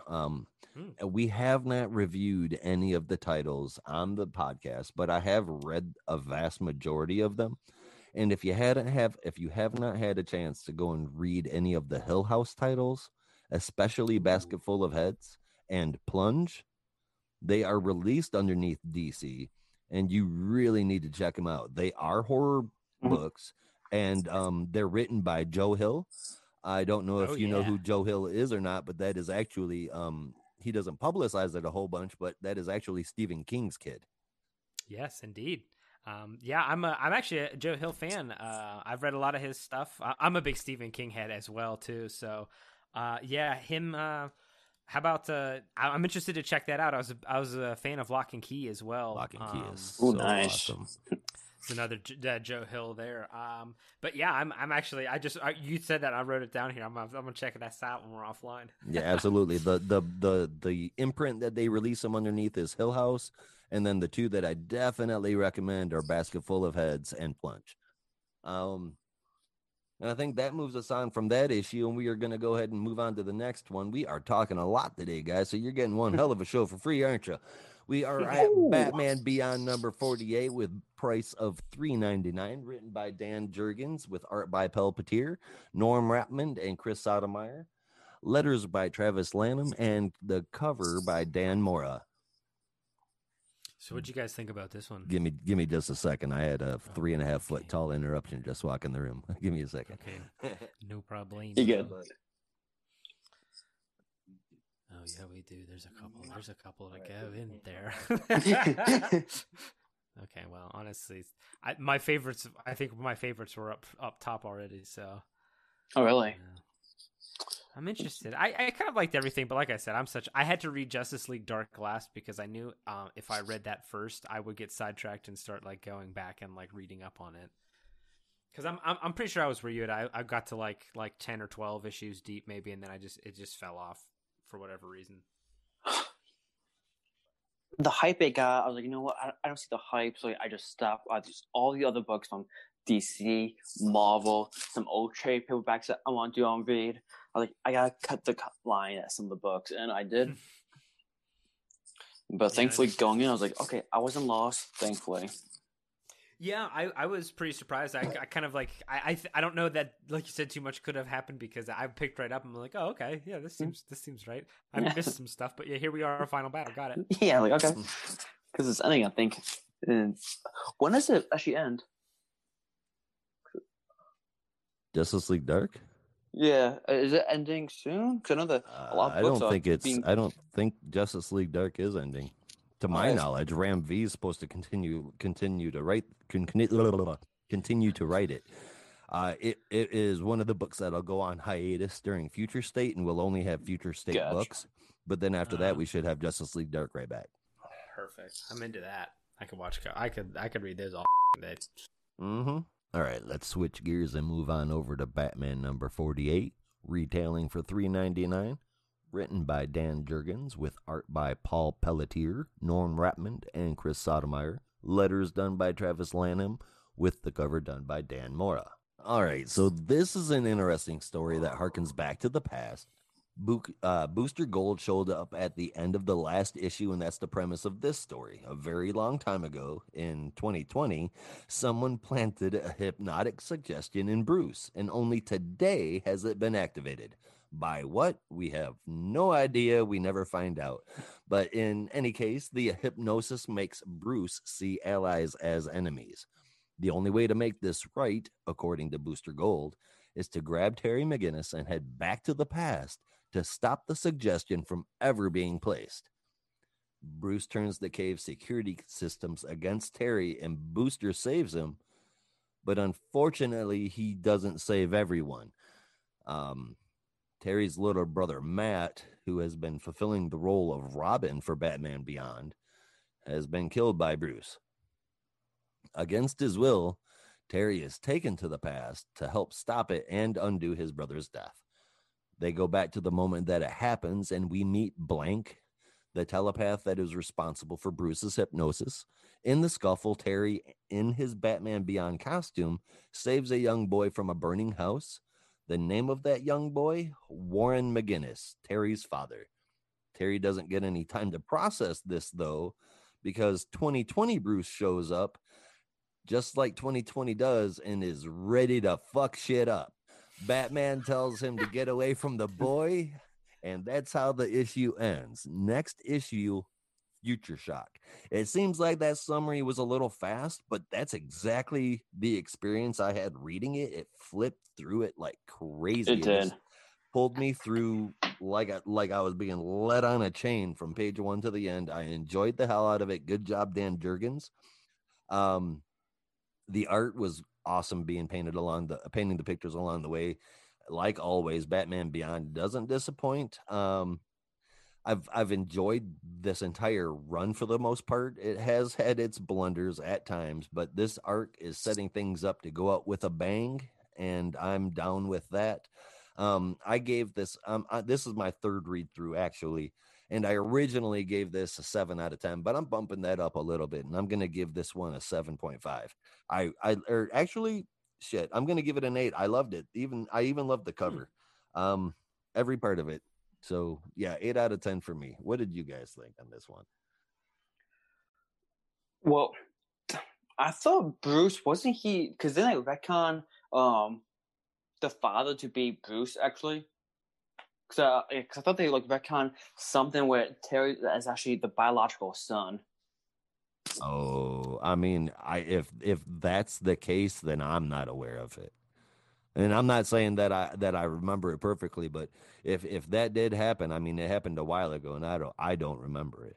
Because I know that when he first got introduced, I think halfway through, it was either later on in the TV show or it was in one of the early on in the comic runs that he finally had, that they retconned saying that Terry was indeed the biological son of Bruce. Well, big, huge distinction there, though, that if it did come from the animated series, then we can't exactly count that as canon from the comic book because they are two different mediums.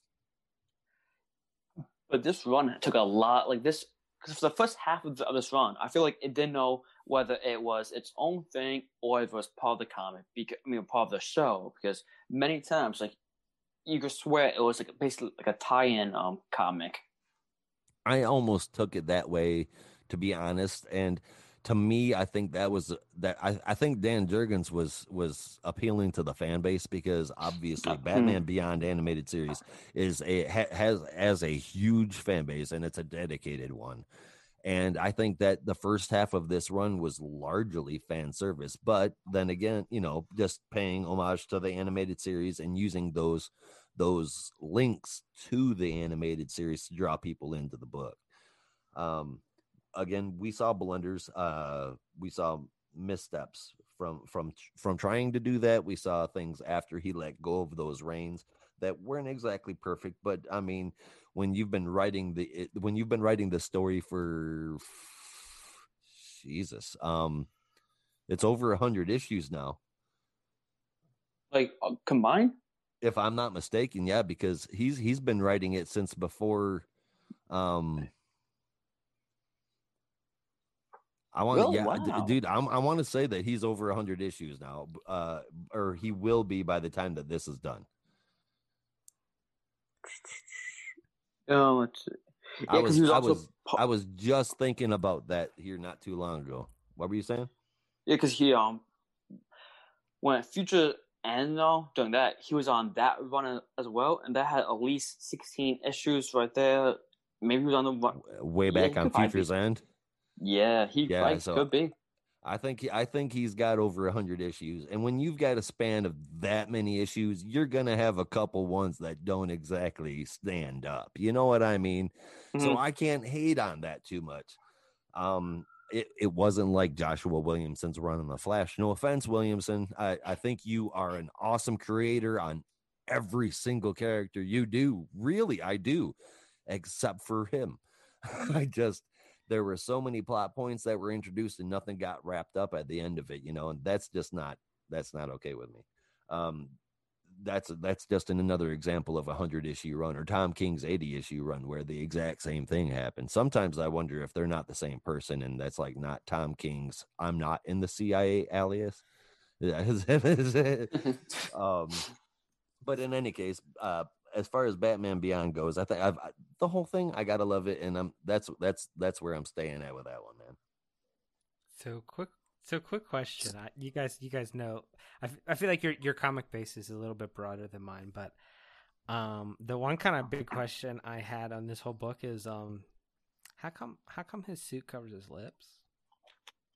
How come on Batman Beyond suit his suit covers his lips? Why does it cover his lips? I don't.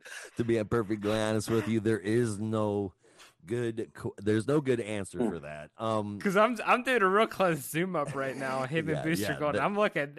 It definitely wraps around the lip and up inside. Yes, it covers the gums. It covers for the nano gums. check. It's gotta cover the gums. No gingivitis. Yep. No nothing. No nothing. It scrapes everything straight down to the enamel. That's Wayne Tech, baby. That's Wayne Tech. It got you. Wayne Tech got you covered. Free dental care for the citizens of Gotham. You ever notice you've never seen a character drawn with missing teeth? That's true. He put nano machines in the water. It's like putting fluoride in there. He's got little nano machines. Right. Other than that, how likely do you think we'll be doing some like Back to the Future hijinks here? Because he definitely is he's kidnapping his dad, and Batman is going to fight him over his dad. All right. So first, or maybe not dad. So first and foremost, I'm assuming that the reason why his costume still looks like that is because that's how it was drawn way back in the 90s during the cartoon. And it was supposed to be cool and flashy. And it is. That's exactly how it was drawn. Not much has changed from way back then.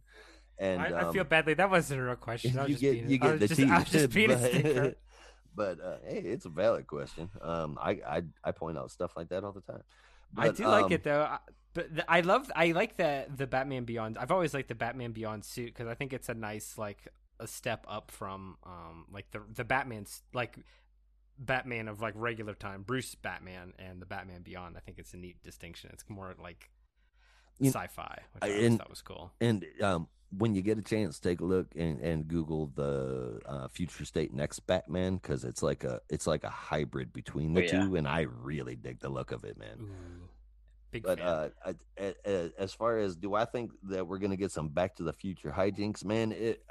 If I know Dan Jurgens, he's gonna have some fun with this storyline, even if it's not one that we like. It's going to be a fun one. Another example of that was his whole Nightwing run. I didn't like what was going on in that, but it wasn't ever boring. I might have not liked what was going on, but it was never boring. It was always fun, even when I had to deal with Nightwing being a taxi driver named Rick for a year. It was. I love that. Yeah. I love that. So no matter what we're about to get out of these last few issues of Batman Beyond, you can almost guarantee it's going to be something that you're going to read from start to finish without having to put it down in between. Yeah, this baby went down smooth. This is a solid 7.5 for me. Absolutely. I think I could give it a 7. I enjoy the story.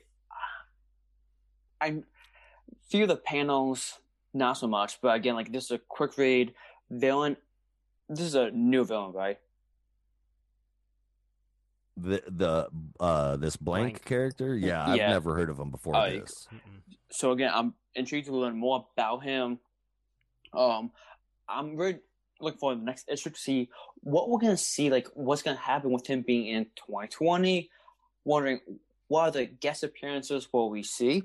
What we're gonna see a Robin show up? What are we gonna see him, like, just see what Dick looks like in his prime? That would be pretty cool. If we have seen Dick in his that he'll get to meet Dick in his prime, that's what you're saying? Yeah, like Yeah. now that like He's gonna you get see to him as meet old, everybody now in let's their see him. prime. Yeah, I mean, and obviously he knows who Batman was before because he's like, yeah. I mean, the very end of it. How does he put it here? He's fucked. I mean, essentially, that's kind of what he says. He says, "I recognize the voice, and it means trouble times 10." So he knows exactly what's gonna happen there, and oh god, now I can't stop looking at it. I just happen to notice that it definitely does wrap around his lips. You see them little lips? Yeah. Sorry for this curse, listeners. Damn Put you. a lip curse. We'll put a lip curse warning right before this a little bit. We'll drop that in. Lip curse. Skip ahead 20 seconds to skip the lip curse. All right, so that's going to wrap up Batman Beyond. Let's take it over to Legion of Superheroes number 10 now with a retail price of $3.99, written by Brian Michael Bendis with art by Ryan Sook. Finally, Wade Von Grawbadger and Jordi Belair. Letters by Dave Sharp with the cover done by Ryan Sook. God, is that cover gorgeous or what? Holy crap. There's an amazing amount of light work that's going on in there. And I know it's a pretty simple picture of Saturn Girl and John Kent leaning in and being a little intimate, and it's unnecessary, but shit, man, look at the way that he's done the light work. Look at the way that he's mixed their hair tangling up. It's Ryan Sook is easily one of my favorite artists at DC and in comics, period. Yeah, it's very effective. It's very kind of like it definitely pulls you in right off the bat because of just kind of like not the negative space. I mean, besides like the heart kind of around first kiss there, it's a very evocative picture and kind of like gets you primed for the rest of the book. Yeah, it's like it got me really excited, and then you go to the next page and there's 100 bubbles. Yes. Yeah. The Valentine's candy advertisement up at the top. I think we could have done away with that, but the rest of it, it's the kind of picture you walk by that someone has on their wall and you go, whoa, it's very striking. It is. It's really good. So the cover's awesome. The art inside's done by the same guy, so that's probably gonna be pretty good. What about the story, Anthony? Why don't you take us through that? Well, as Reed said, open the page and there's way more word bubbles than Action Comics, and I hated that one. So of course I'm not gonna. I was like, oh great, another novel part 2, yay! Like no. Hey, how often is it how often is it, think about this economically, how often is it that you get to read a novel for $3.99? I mean, your words per page is high. Yeah, but see, that's why I read comics, right? So I don't gotta read this many words. I'm with you, man. It's by the Karate Kid. It's the Karate Kid. He's there. His disembodied head. Which one is same one too. The last recap page, same thing. Or like, yeah, the Brainiac's head and all the word bubbles, same thing. This one, Karate Kid, and all the word bubbles. Like, why? And some of these are ones you don't even need to know about.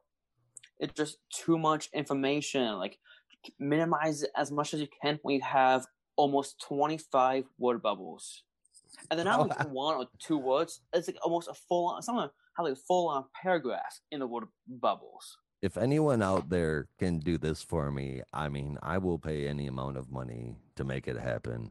I need a video clip of Christopher Walken saying, "What do we need? More word bubbles." I do a horrible Christopher Walken, but I just want to see that. I'm probably dating myself. I'm super old. Anybody gets the more cowboy joke? It's one of my favorite SNL clips of all time. But, speaking of, hey, if we're doing requests, if anybody out there has the time or inclination to decode the cipher that's been on these books, hit me up with that too, because it definitely looks like there's like repeating patterns. I just don't have the energy for that. But like, if you do, definitely hit us up. I would love to know what that is. or if it's anything, if it's just jibber jabber. I'll tell you what, that if you really think that there's a pattern that's there, I will put my little brother on it.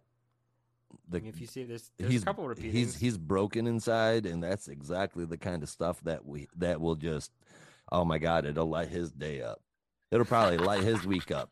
I mean, there you go, man. Yeah, he I make fun of him, but he's got he has a mental defect that actually allows him to remember everything that he sees. Nice. Oh, wow. And that's wild. It has the only thing is it can't just be a picture. It has to be accompanied by audio. So he can watch a TV show one time and then spit it back to you verbatim. Wow.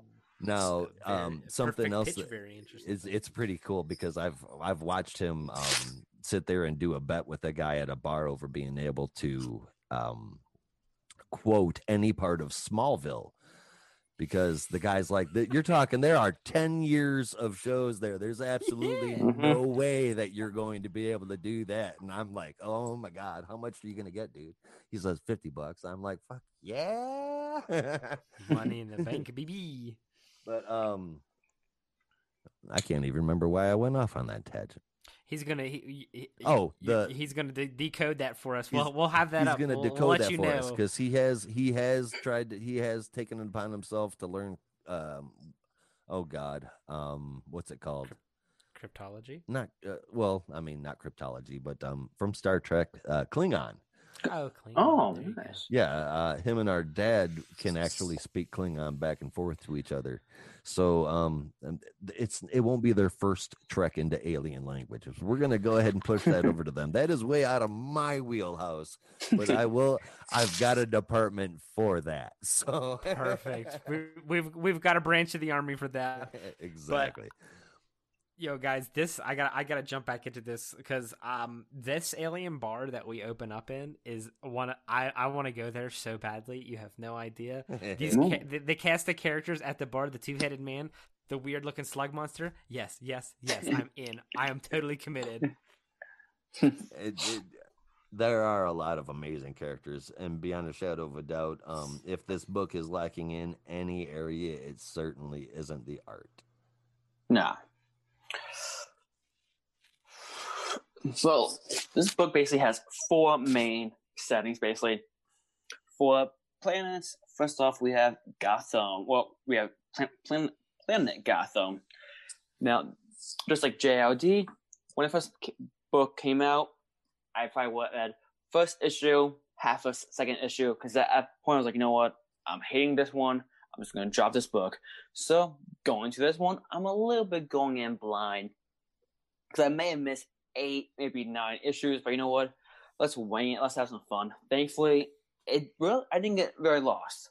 Maybe because I had a full 2 novels of a recap page, but opening up at Planet Gotham on their first day. That you are coming right off of the 2-issue arc of the so-called trial that the Legion went through, which was complete and utter nonsense and literally just a cash grab to have one artist per page come in and do something. Oh, yeah, that one. Oh, thank God. Yeah, that one. So yeah, you're picking up right where that left off, and that recap page catches you literally up from pretty much issue number 1, man. Seems like it, because like this is like they did mention the Trident, they mentioned the trial, they mentioned the escaped prisoner, all in this issue. So, in my opinion, this is a good jumping off point, I feel like. So now let's go back off point. Anyway. So now let's check in with Date Night. Now, this probably got 2-3 pages or so. This issue felt more like an annual. Well, it should have been an annual, because we should have got a few more pages on each section. It would have got a whole lot better, because this date night / turned into meeting a did they ever say who she actually was? The person that they would meet. She worked for the Gotham. I think she was the commissioner or something. Yeah, because they want to look at the prisoner. So first of all, I'm going to say, as we said before, the art is amazing, especially when Sandra takes John into her like head, which Demolition Man style. For what? Demolition Man style. Yeah, right. Do a mind meld. Yep. I thought that was pretty cool. Oh yeah, like that page is nice. How it was done. I was just laughing every time I see a bathroom decorated in the beach. Like you gotta look at the seashells, and I just can't help but laugh. Leave him alone. Leave him alone. You use that for what? It's good. I did like that vision quest, like the use of light. I don't know who mentioned it before, like on the cover and in the book itself. The use of light is great, especially when the glowing neon onion rings come out, which is pretty cool. Yeah, pretty cool. Spacebar, I'm on board. Take me to Spacebar, please. Hey, if this book sells a lot, which I don't think it will, but maybe that might be a legit thing somewhere in the near future. Because, like, I do wish we saw a little bit more of the Spacebar, because after they met with the commissioner, they were talking about the future. Comics predict the future, and the Simpsons. We will eventually have magic French fries. Carry on. So we meet up with the Dr. Fate of the future, basically, which we do get a few panels of, which is a lot of dialogue. But you know what? Unfortunately, with Bendis writing book, you know that's going to happen. So you already know where you walk into, whether it's good or bad. Yeah, you can. I do wish again. this was. We got enough information, but I feel as if this would have been a little bit better. It was a little bit more, because we got some information what we needed.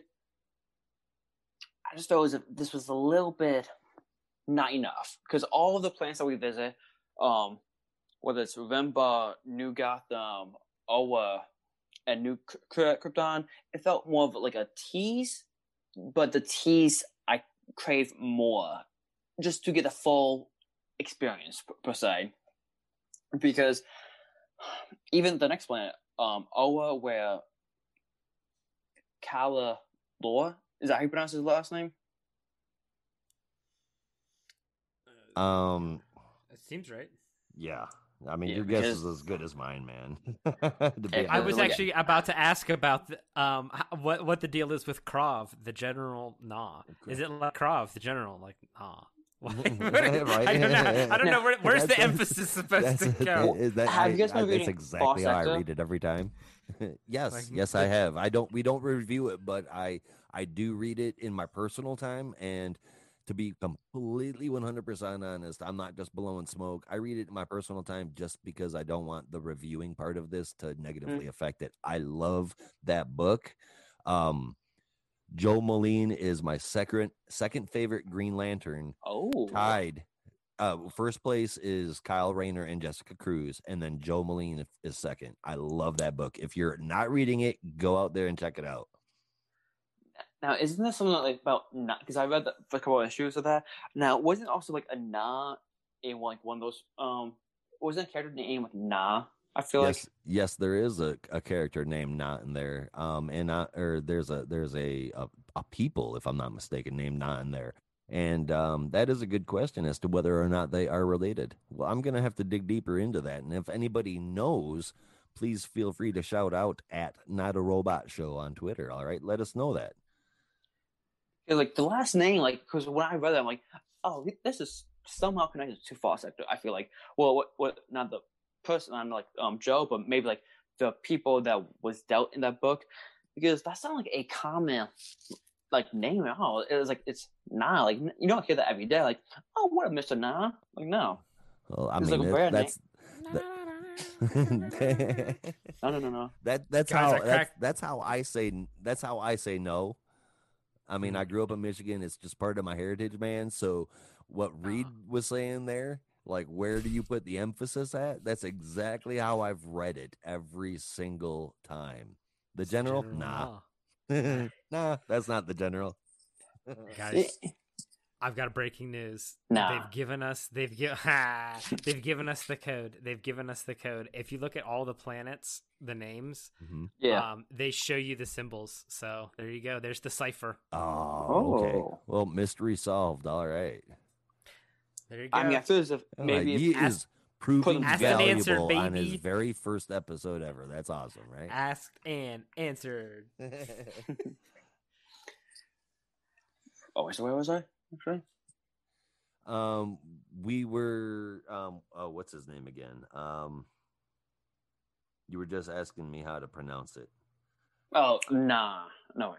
No, Kala. Yeah.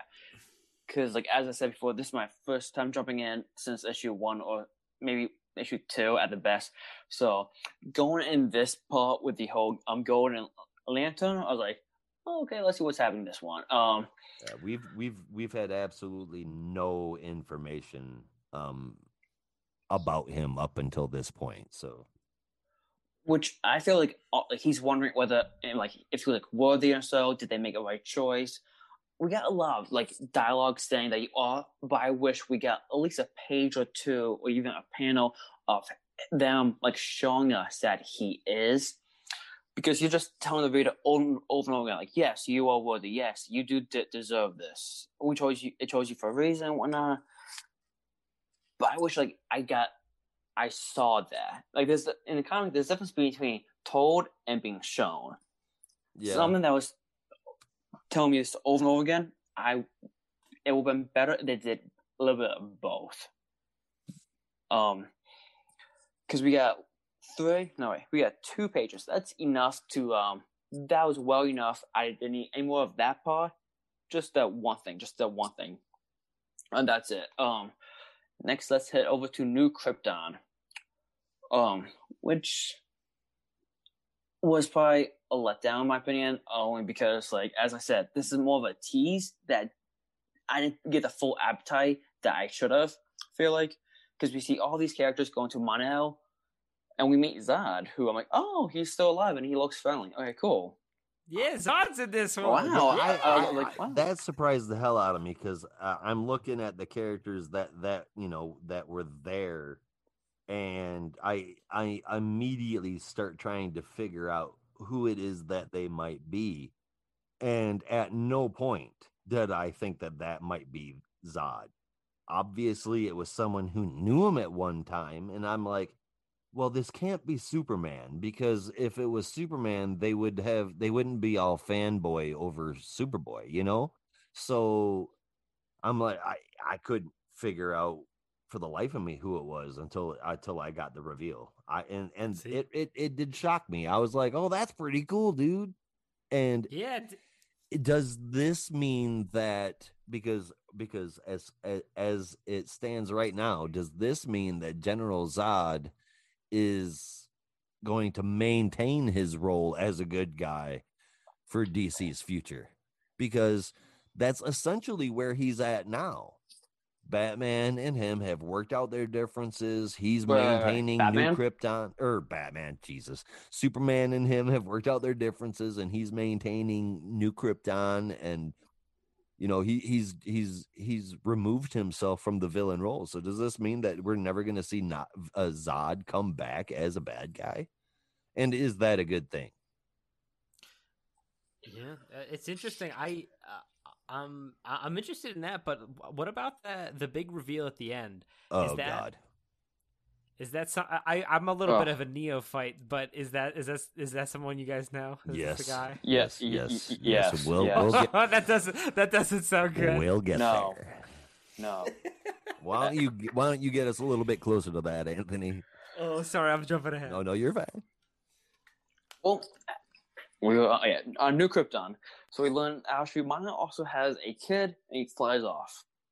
Again, like I said, this is more of a tease. Nothing really happened in this section. Like, I would love to know more about Zod. Like, what was the point of this scene? Show me something to, like, my appetite will just be craving for a little bit more. Just so I know whether or not this scene was worthy or not, because nothing really happened, no. Which unfortunately leads us to our next planet, Rembar.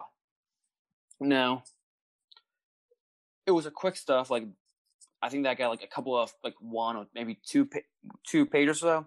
It was quick and all. We see again. This is like my Ultra Boy, I believe. Is that him? Ultra Boy. On Rimbor? Yeah. Yeah, that's Ultra Boy. Yeah, okay, gotcha. Yeah, because like I said, this is my first time reading that since issue 1, and I do enjoy Ultra Boy because he's drawing a little bit different from what I'm used to from the 2010 run. But hey, you know what? It's a different artist, so it is what it is. They all the traditional characters have been redesigned a little bit, and to be perfectly honest, and I'm an old school Legion fan. I loved it. The 2010 run, all of that stuff was based off of the traditional LOSH, and I liked all that. But the redesign of their costumes, while a lot of people didn't dig them, I love the new looks, man. I think they're pretty cool. Like that. Everybody look. What you saying? I was just saying, yeah, everyone looks pretty sleek. Like every time, I mean, I was introduced to like a bunch of new characters here that like a lot of like these in these group shots. There's a bunch of guys. I'm very interested in all of it. There's a Buffalo Man, that's pretty cool. There's Bouncing Boy. I mean, it seems pretty explanatory, but I'd love to see that in action. But it was never like tiring. Every time we popped into a new group of people, I did not recognize or understand all of them. I was still like yeah, okay, give me some more weird guys. And that's one of the funnest parts of Legion of Superheroes, regardless of who is writing it, is the plenitude of characters and the vast differences between those characters, the different personalities coming into play, and it's fun as hell to watch that work. I think that's why I get so aggravated when it's not handled correctly. Which, like, this scene, I remember we got 2 pages. However, this was probably what I was most interested in about. 1, it's Ultra Boy. I enjoyed what I read with him about him in the past. And 2, it just so much happened. I feel like with just him freaking out about now that he's the now that he can really be the leader of the team. He's at least 2 more pages I want with this, just to progress it a little bit more. I'm looking forward to the next issue only because to know hopefully this does progress more. Because as I said before, we have 4 planets, so we have about 4 different stories happening right now in this issue. Not all of them will hit the mark. Maybe 2 of them. No, that's optimistic. Maybe 1 of them will hit the mark. Which leads us all the way to our cliffhanger, which none other than Rogozar. Somebody that so many people did not like in the Superman run, so why not? Let's bring him to the future. To give you a little bit of a rundown. Basically, are you familiar with Superman's history, Reed? Superman's. I don't follow him as closely as others, but I've got a pretty good. In a general sense, that he was. Generally. In a general sense, that Krypton had been abusing its planet, and it was going to explode because they didn't pay attention to the people that were preaching climate change, and so they shipped Superman off to Earth, right? Uh-huh. Yeah, I mean, that's pretty much been the gist since the inception of Superman. Right. Okay. Okay. So Bendis decided one day that he was just going to completely undo that. One of the most solid and widely known comic facts, maybe this side of Batman's parents being shot in an alley. And he was going to put the destruction on this brand new character that he invented. Something that I mentioned before that Bendis tends to do is just invent bad guys, throw them into a story, get them pushed aside rather easily, and then wait a couple of issues and invent another new bad guy. That was exactly the case with Rogozar. They completely redid the destruction of Krypton and blamed it on him. He did too big of a punch. Way too big of a punch. Mm-hmm. He must have. You know what he probably did? He probably made a fist and then heat visioned it. See, the heat vision. Well, the real secret technique is right as you punch them with the heat vision, you blow on it with the cold breath or whatever. That's it. That's what it is. It's a big yeah. explosion. Superman. Okay, well, he's got a big technique. axe. He's got a big axe, so I'm hoping to see him chop in the future. They this drop book his for ass me, in a forest. Can I go first on this one? Do you guys Absolutely. Yeah. No, go ahead. Okay, so this one, I had no idea what was going on the whole time. Like I said, there's a lot of stuff coming at me. That being said, I had a great time. I didn't know any of these guys. I'm interested to find out more. I thought it was pretty cool. My big hang up, loving the space part. Right before the space onion rings get there, my girl, Saturn girl, says that she refers to these onion rings and says that they're really yums. Is that a thing? Is that a thing? I hope not. And I hope never to have to read that in my human brain again. Real yums. They're Future talk is always very bad, but this was a really bad example. We got sway. Yeah. Okay, well, yeah, I guess. Okay. That's total sway. Everything in its place, I guess. That being said, I think it was a gentleman. I'm going to give this one a gentleman's 6.5. I'm going to give it a 6.5. 6.5 out of 10. That is a bricking good score. That's how they use the F word in Batman Beyond. Bricking. Oh, okay. All right. Okay, Anthony, where are you at on this one? On the site, I give it a 6 out of 10. However, going over again, just because how much, at the time I did enjoy it at all, but when I actually really think about it, I enjoy the art. But however, as I said before, we got 4 teasers. We get 4 planets, 4 teasers on each planet. Nothing really much happened and all. Stuff happened, but I feel like we should have got a little bit more on at least all of them. And with the cliffhanger, oh wait, by the way, the next issue is called The Fall of New Krypton. So, Bogos Off fans, screw you guys. I can say 5 out of 10. 5 out of 10. Big punch is coming. I saw the name. Rogo fans, screw you guys. Screw you guys. I'm going home. Exactly. Updated in real time. Love to see it. Absolutely, man. Oh man. Okay, so I don't even know where to begin. I'm gonna try and do it real quick because you guys know I have a tendency to go on a tandem when I'm bitching about Bendis. The art. Let's focus on the positives here real quick. The art is amazing. Ryan Sook. I want to be able to afford to pay him to commission some pieces for me. You know what I mean? I love everything he does. So this visually was something amazing. Also, on the positive side, is that we actually see some story elements taking shape here. This is, excuse me for a second here. This is, issue 10. It is the 10th issue, and we are finally starting to see some threads of a story develop. Although I've been reading Bendis's work since he came over to DC, and I kind of can already guess where this kind of stuff is headed, which is unfortunately ultimately nowhere. I'm not gonna discount this because of stuff that I've seen in other titles, and I'm gonna try and do my best to review it open-minded, open-faced, and with a positive attitude. That said, the beautiful artwork and the storylines that have been set up were drowned out by a load of dialogue that just seemed unnecessary, as is typical in the Bendis book. So I'm actually going to rate this much higher than I typically do, and I'm going to give it a 6 out of 10. I'm shocked that I give it that high of a score because of how much I usually get mad at this book, especially the last 2 issues.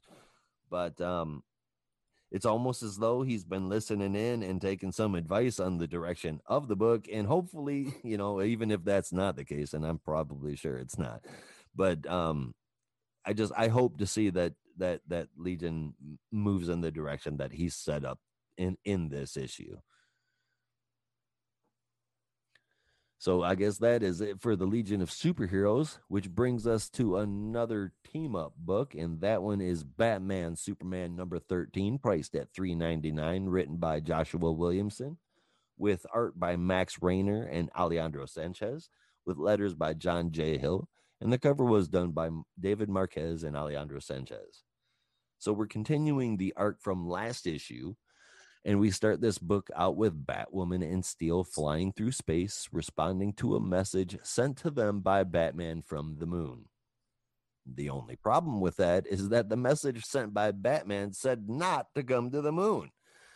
The villain here is actually a rogue Brainiac-like program on the Bat computer that accessed the files on all of the villains on Earth in order to test Batman and Superman and try to understand the best way to help combat villainy. The program decides that it needs first to understand other heroes, but then decides that in order to properly combat villains, it must understand them.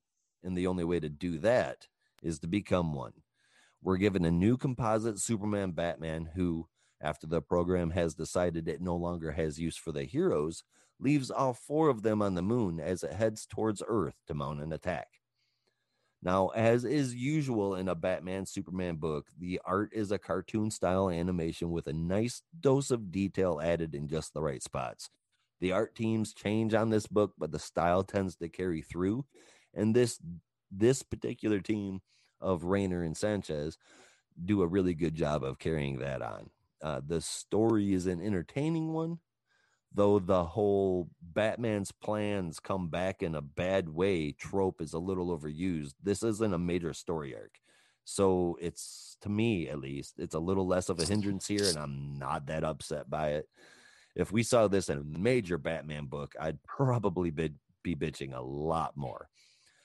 So that said, I am enjoying this arc for exactly what it's worth. A fun read. The stories in these books are almost always pretty good and typically not linked to things happening in the larger universe. So that makes this a perfect book to introduce someone to comics with. And I can appreciate that as well.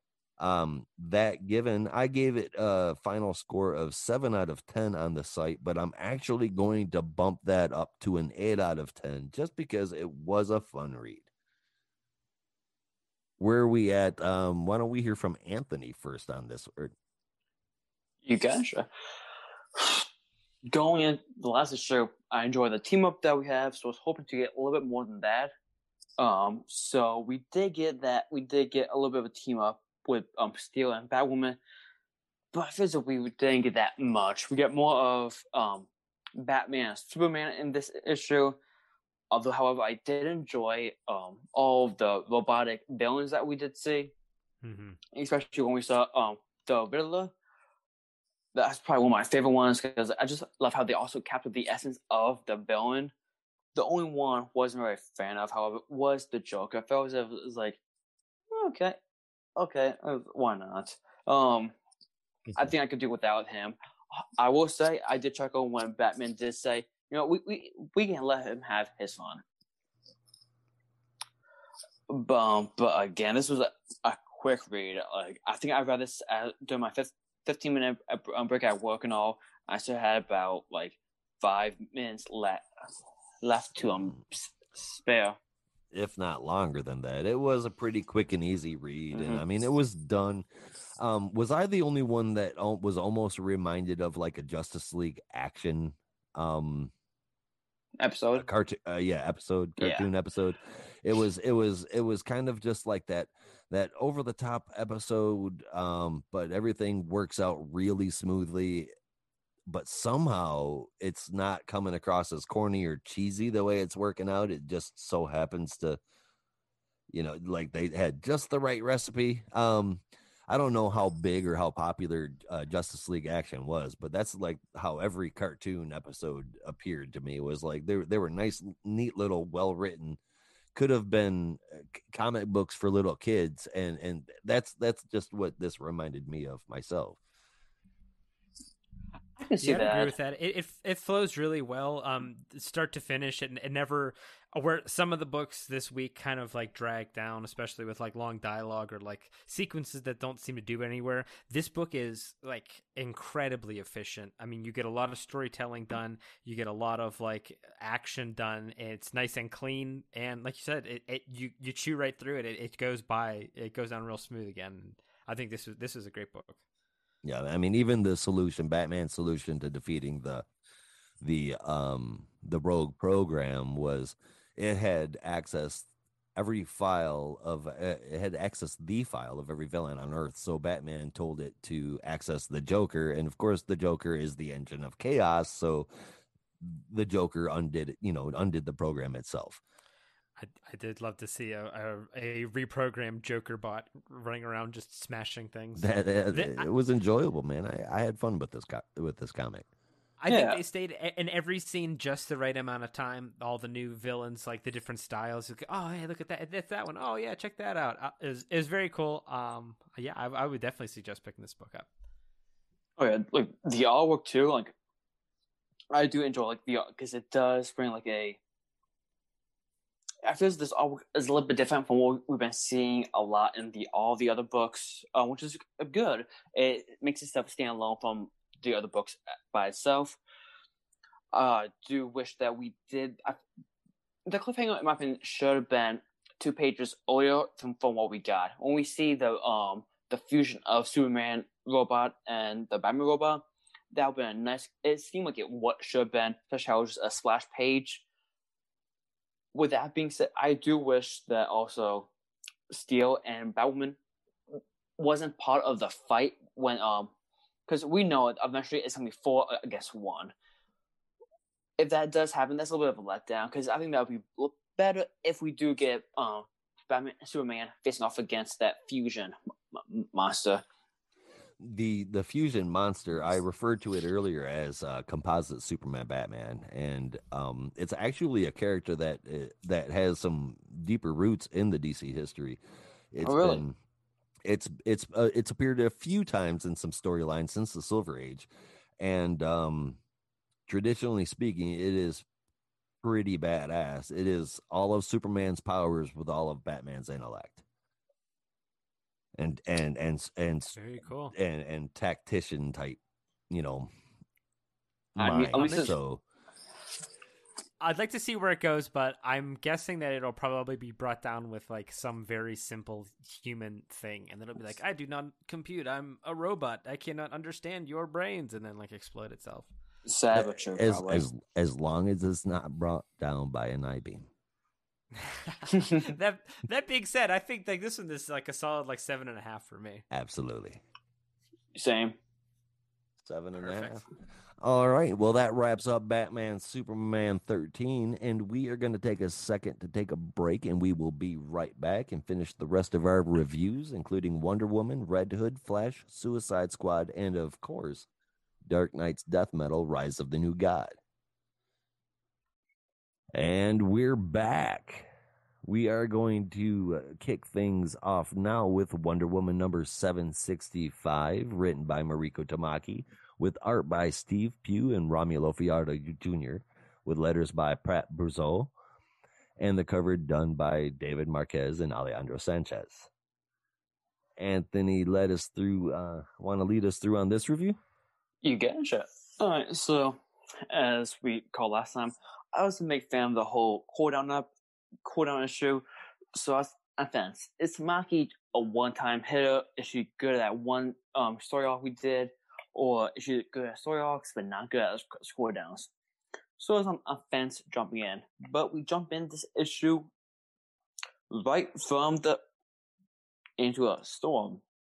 And it looks like, and that's all we get because right now we're going back in time for 2 days, which we do see Diana and Clark at the Hall of Justice going over some villains who might be taking some of the technology that is on the black market.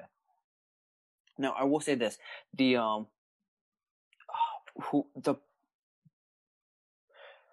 what are they called exactly? The people that's on the top row of the computer screen with the hearts of cards, like the Jack, King, Queen. Were they established? Because I thought they were made from the Batman Beyond TV show, so I thought they were like the futuristic villains.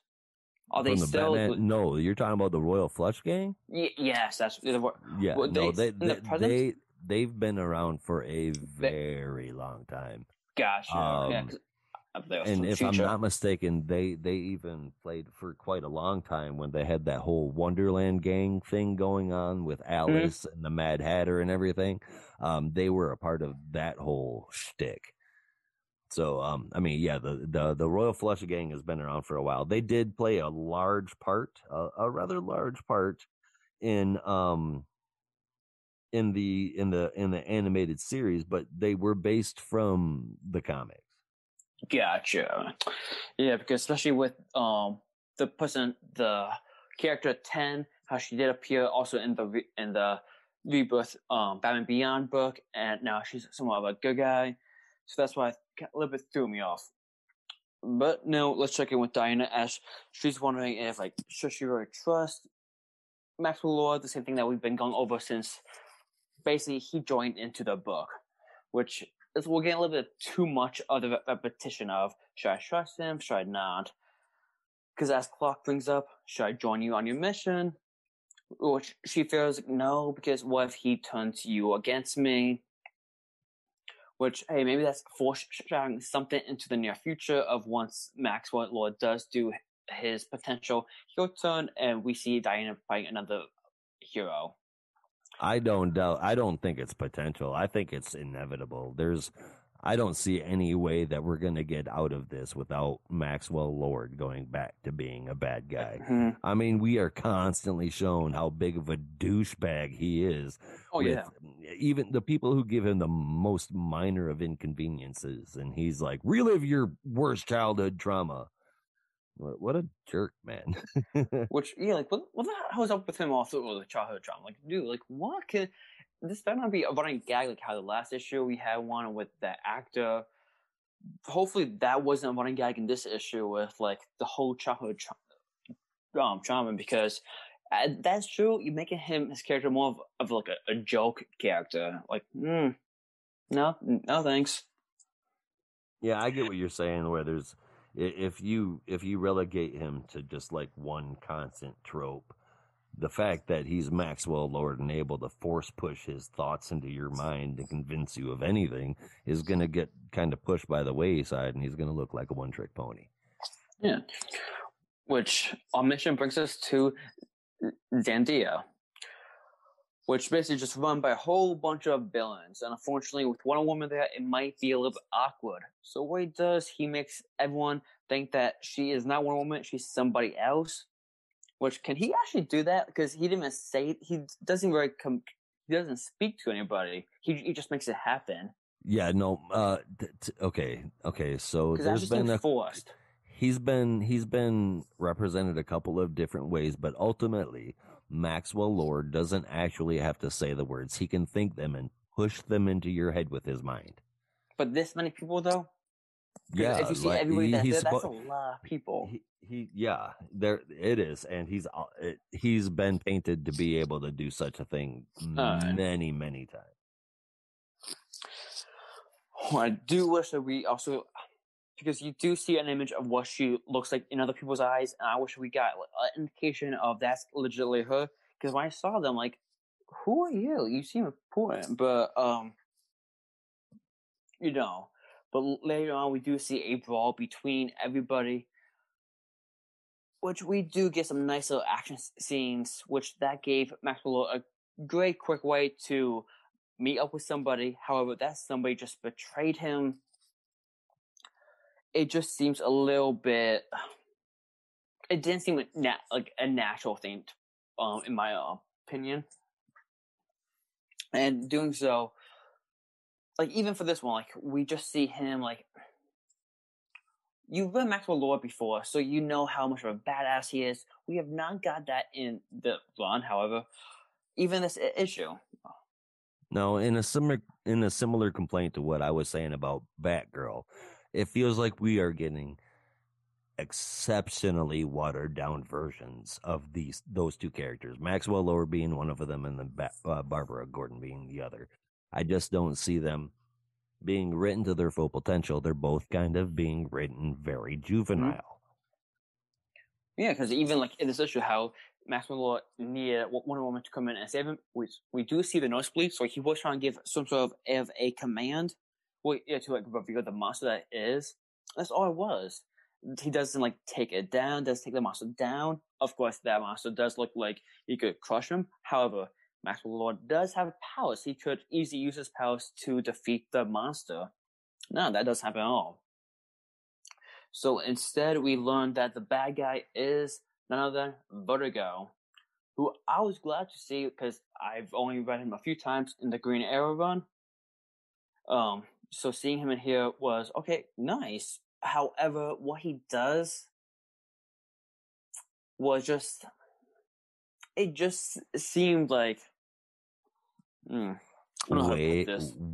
more powerful and out of place for his character. Yes, just with like pushing a major just burst, and just because, as we said before, how Wonder Woman and Maxwell was in the invisible jet, and it was like basically just falling down, crashing. That's where we are right now.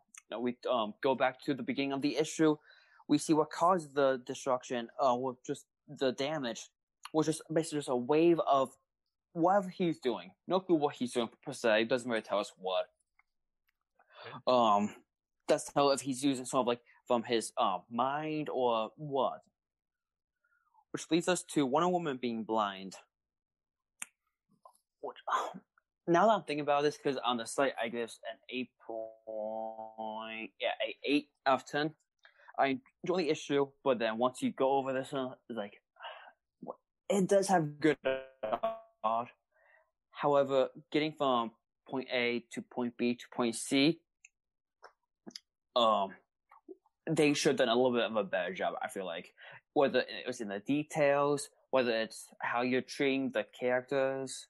Yeah, it felt this book felt to me, it went pretty quickly like some of the other ones, except in not an entirely positive way. It kind of just seemed like a fever dream. You're just like moving from one sequence to the other, and then Vertigo does a thing, and then that's the end of the issue.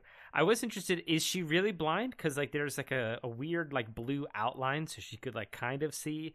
I'm guessing like she's not blind, but she can only see like souls or something.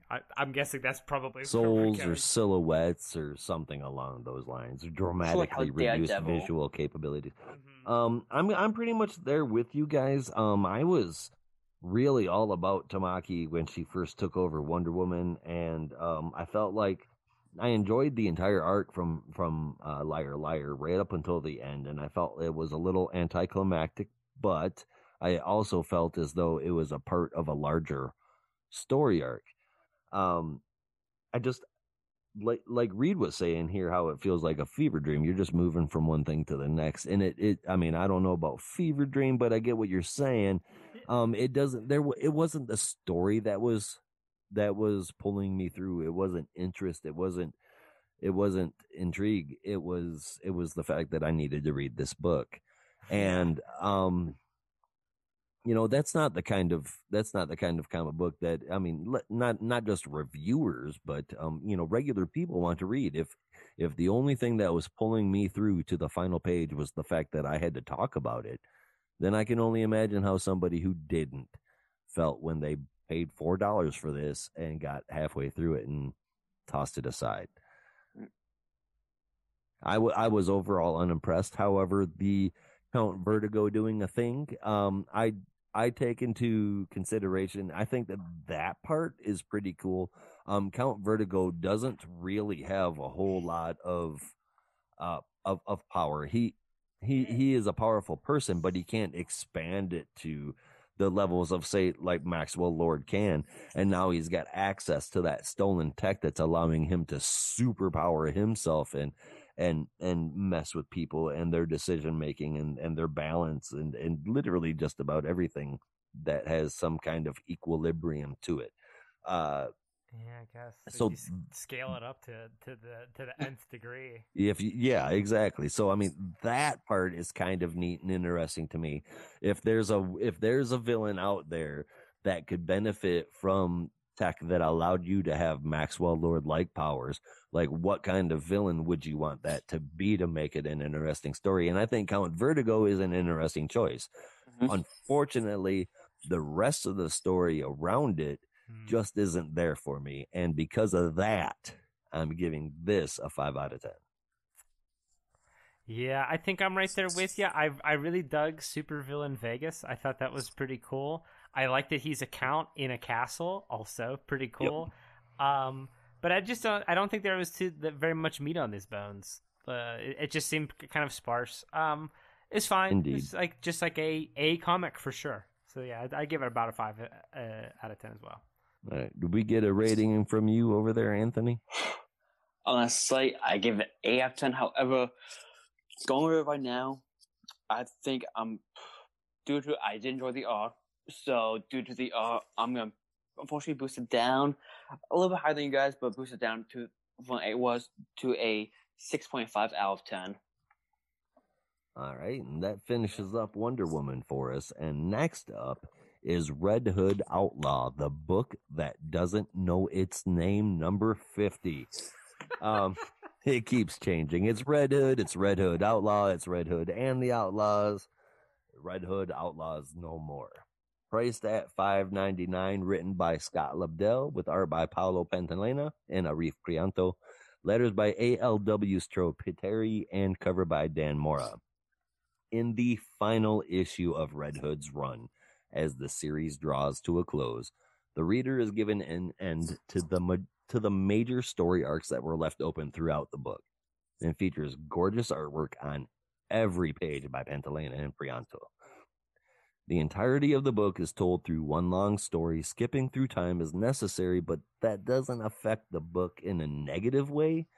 We're not missing out on anything of importance. It's largely focusing on the relationship with Duella Dent, the Joker's daughter, and Red Hood, and we're giving endings to the little strings left open thus far. Jason's close relationship with Artemis. We get to see Jason working through his feelings about his death and resurrection, because they're sitting there bonding, and he's actually getting a chance to talk about all of this stuff. And basically like where he fits in with the world. He makes a decision to leave Generation Outlaw in the care of Ma Gunn and leaves the villain life and his students, with the exception of Pup, the living Superman plush toy. He leaves them all behind.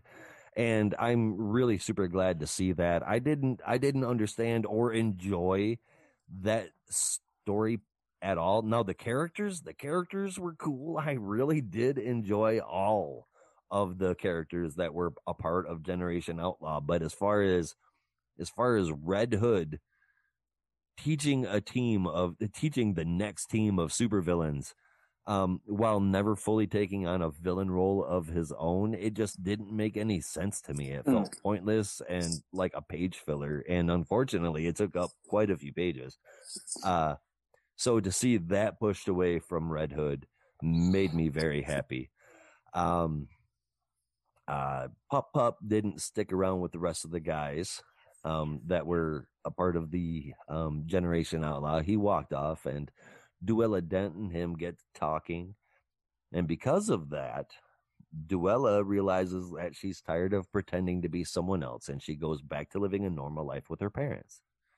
That is, of course, only after Jason has been reaching out and working with her to get her the best care, both physically and mentally, so she can get help to restore her mind and body.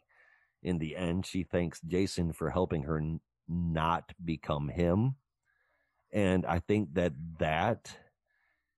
story arc right there, that contained bubble, is hopefully going to allow the Red Hood to move on to the next chapter in his, whatever that may be for his character, instead of consistently just going over and over and over again about crowbar Joker, crowbar Joker, crowbar Joker.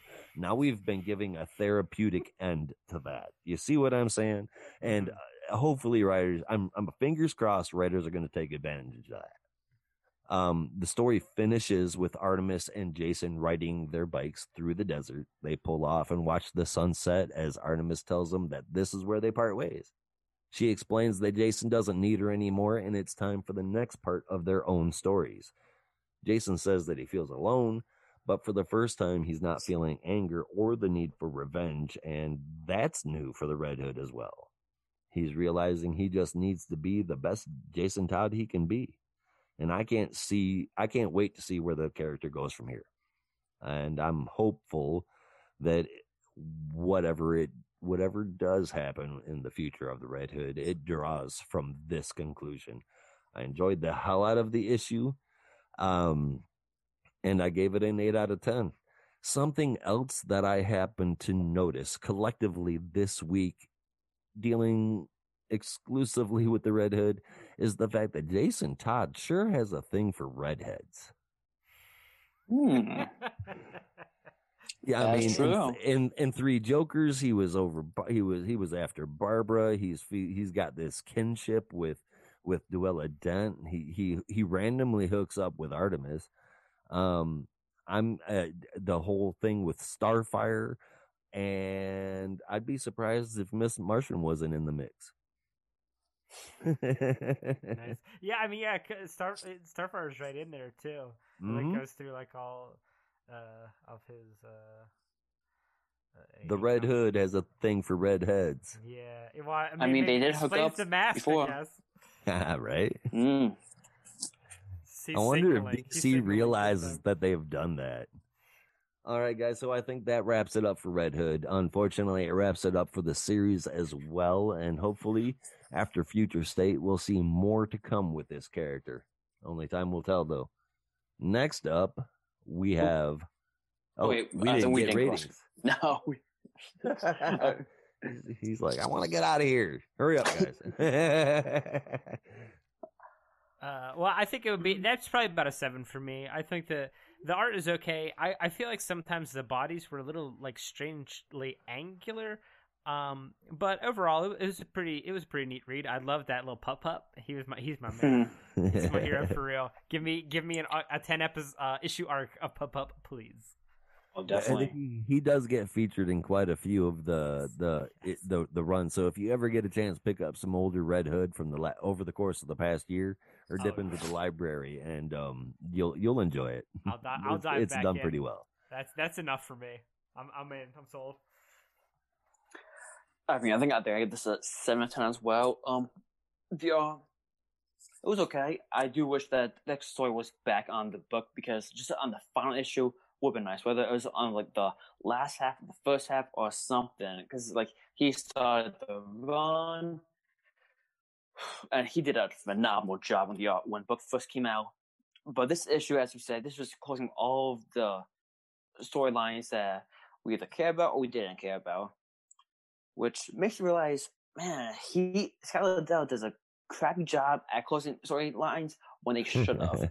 Because some of these should have been closed out a long time ago, like that generation of Team and all. I agree with you on that one. The characters, like, yes, they intrigue me. However, they did nothing with them. So at the same time, this issue makes you realize how much you disliked some of the stuff, as well as like some of his other stuff. Honestly, this issue makes me realize how much I did not enjoy most of the run, how I only enjoyed the first, up until the departure of the Outlaws, the first time. I enjoyed it, but I got this a 7 out of 10. I did enjoy also the moment of, like, with Dula and Jason, how much they are bonding. Moments like these, it shows you more, it makes Jason of a better character to enjoy. Like, it shows him, like, he does get edgy at times, but however, he does have a good soul. I think that's the part that that's where I agree with. I'll have to agree with you on that part, because anything that gives me character development and progression with Jason Todd, I love to see, because it takes him out of the where everybody looks at him as the Robin that shoots people. Where all the other Robins have something that they're famous for. Tim is the detective. Nightwing's the original. Damian's the blood son that's got a temper. Jason Todd's the dickhead that should have stayed dead, but he didn't. Now he shoots people. I think the character deserves a little bit more love than what he's been getting, and hopefully, I think we saw some good story wrap-ups here that show character progression, and we also saw him over in Three Jokers, and hopefully that spells good news for Red Hood. I don't think you think that it will, though. More or less. All right, so we're going to end that one, and then we will move over to the Flash 764 at a price of $3.99, written by Kevin Shinnick, with art by Will Conrad and Hi-Fi, letters done by Steve Wands, and the cover by Bernard Chang and Marcelo Mialo. Now, the last issue, I thought that was just the intro to what we will see from Kevin on the Flash run. However, no, that was actually the part one of his story, which leads us to part two, and his story is called With This Ring. So I'm a little bit intrigued, a little bit like, hopefully it's good, because I don't want a full-on story arc about the ring. One issue was just enough. So having two issues, okay. Hopefully, it's one that actually keeps my interest for the entire time. I think that the focus of the first part of this one was indeed the Flash's ring, but I don't think that the ring that this arc is referring to is quite the Flash's ring, more than it is the new one fashioned by one Dr. Alchemy. Well, hopefully it's not each issue we see a new ring. No, please, because we've already gone through that shit with new Speed Force stuff, and we didn't get any answers to that. Well, Dr. Alchemy, it's not really a ring. It's more of like a set of brass knuckles with a big gem in it. It very Doctor Strange. Number. So. Watch next issue. We'll see Captain Cold with the ice ring, and so this issue, as we said, it does feature Dr. Alchemy, somebody who has been teased the past couple of issues. And I'm not too familiar with Dr. Alchemy, only from the Flash TV show, which, come on, you can't really know that's like legit canon.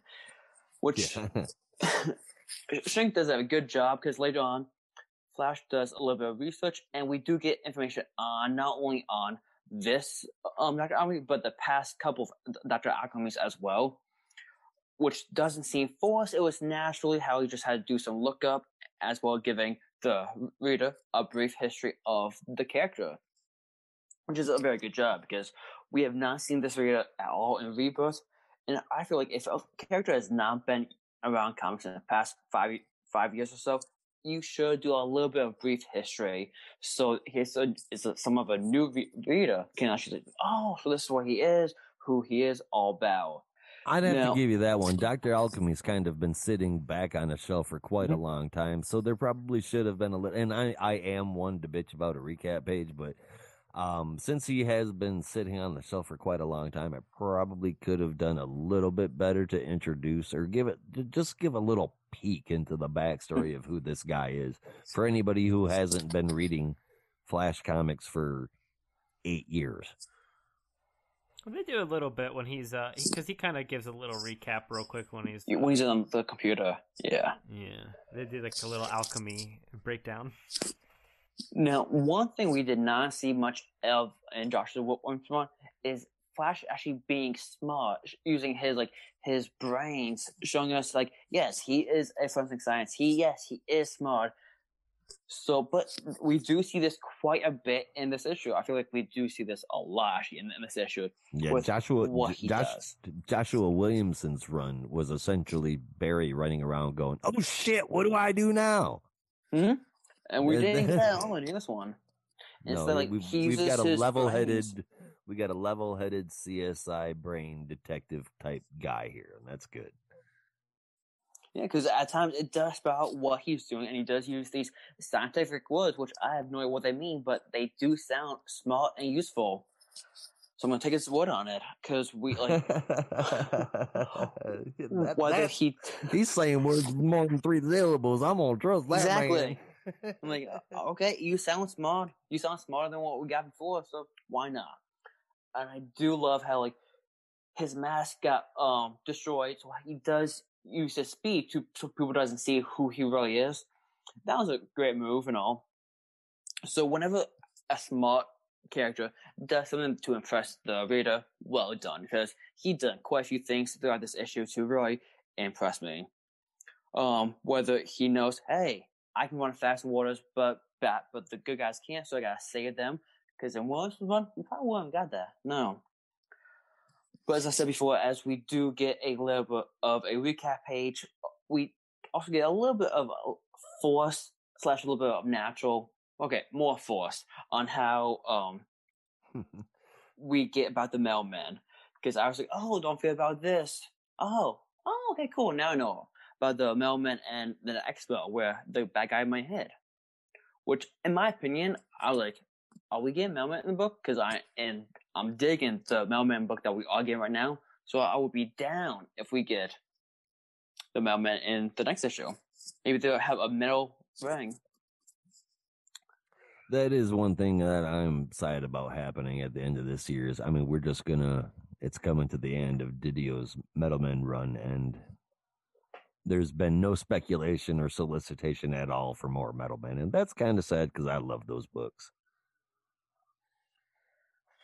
Who knows? Maybe we'll see them in this story arc. But that being said, we see Dr. Alchemy at the Metalman Expo. And so he decides to, he's above the roof. He throws down glass onto the innocent bystanders. However, as I said before about us seeing how smart Barry is in this issue, that it does happen. As Barry's like, I can't save everyone by running, so I run super fast to make the glass melt and go to sand. I'm like, wow, that's a good idea. Good thing you get the speedster, because I would not have thought about that at all. People would have died if I was a speedster. So as I guess there's a time when we are not meant to be heroes, right? I guess so. And speedster is not my suitability, because at least 3 people would have died. At least.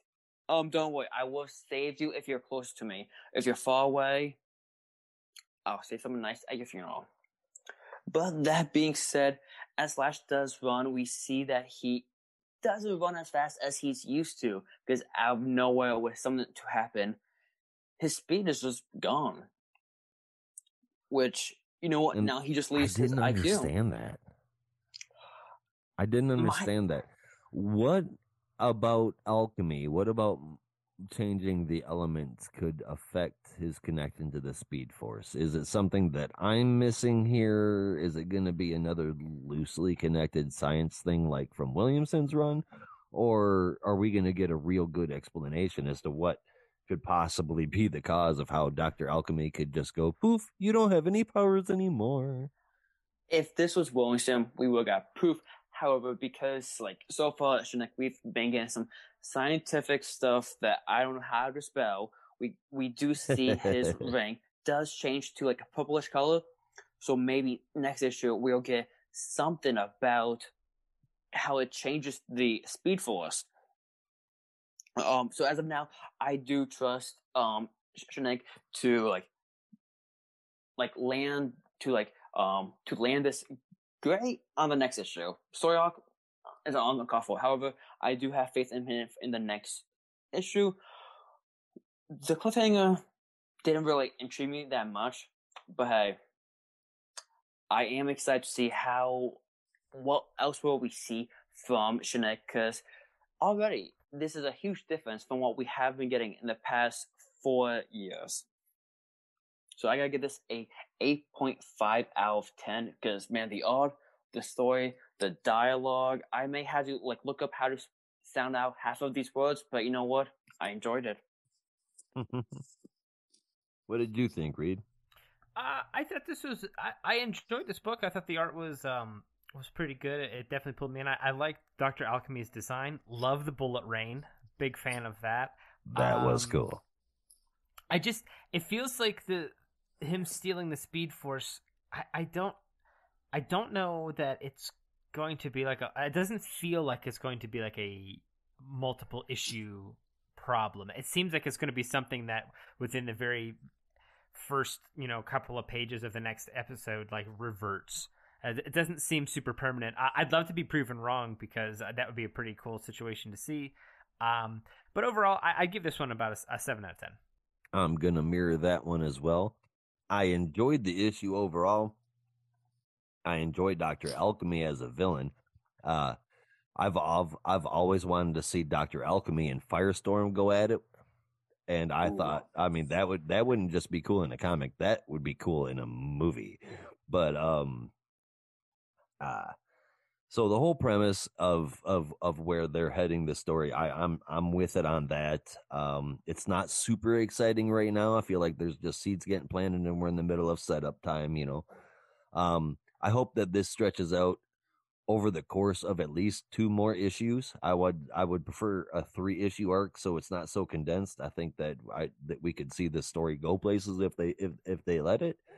And I'm interested. I thought that the cover was gorgeous, and I'm kind of a sucker for any kind of those atomic table puns.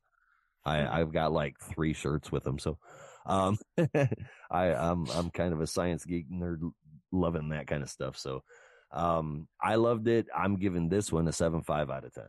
Now we are wrapped up on Flash. That is all done at the finish line, which brings us to, it's not the main event, but it is the one book where I had to remind myself to breathe while I was reading it.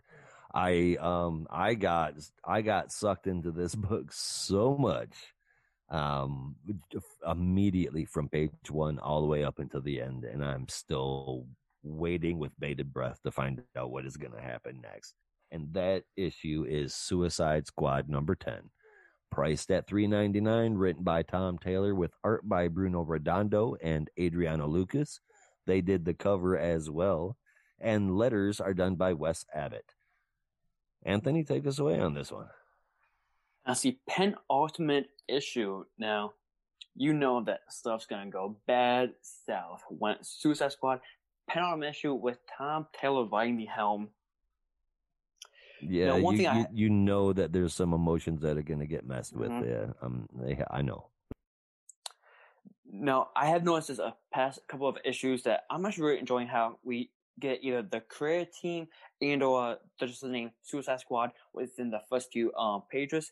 We get in second page with Ares is holding Deadshot, and just in the background you can see Suicide Squad spelled out in the font in the background of them. I do enjoy because that's something new and different. So whenever a comic does something new and different to catch my attention, well done. Super effective. That was really great. Mm-hmm.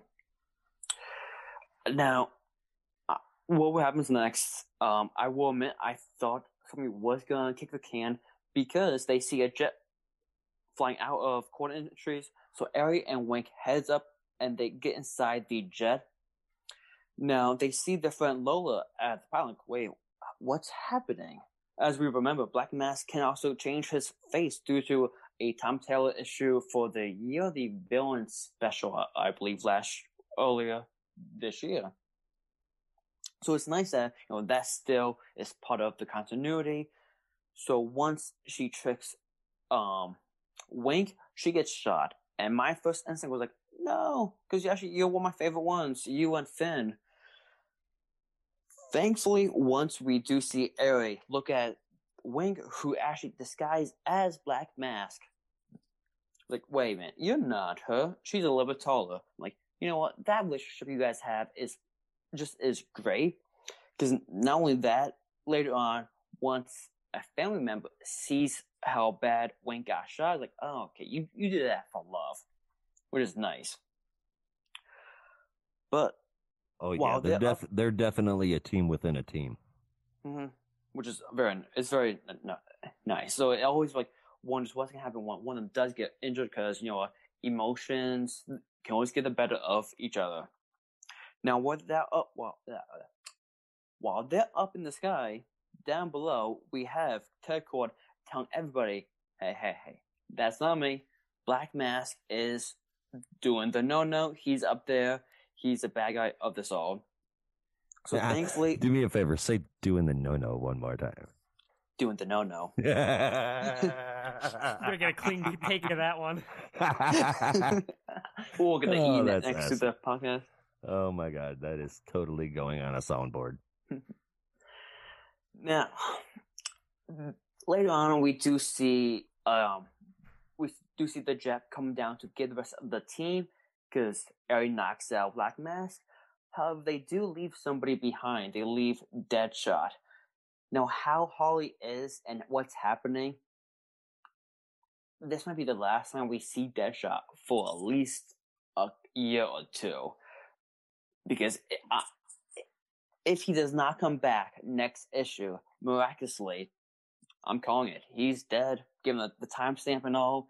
Brother, I think, I mean, I called it now. You did. I did not think. Deadshot has no metahuman abilities whatsoever. He's just the world's best marksman. And he had a bullet put right through his head. He had he was shot in the chest and then shot in the head and then kicked out of a giant window. Caught or not, I mean, it was dead center in the middle of the forehead, man. Deadshot is no longer with us. And I don't see how, because DC has said that regardless of whatever happens with Future State, it's not a reboot.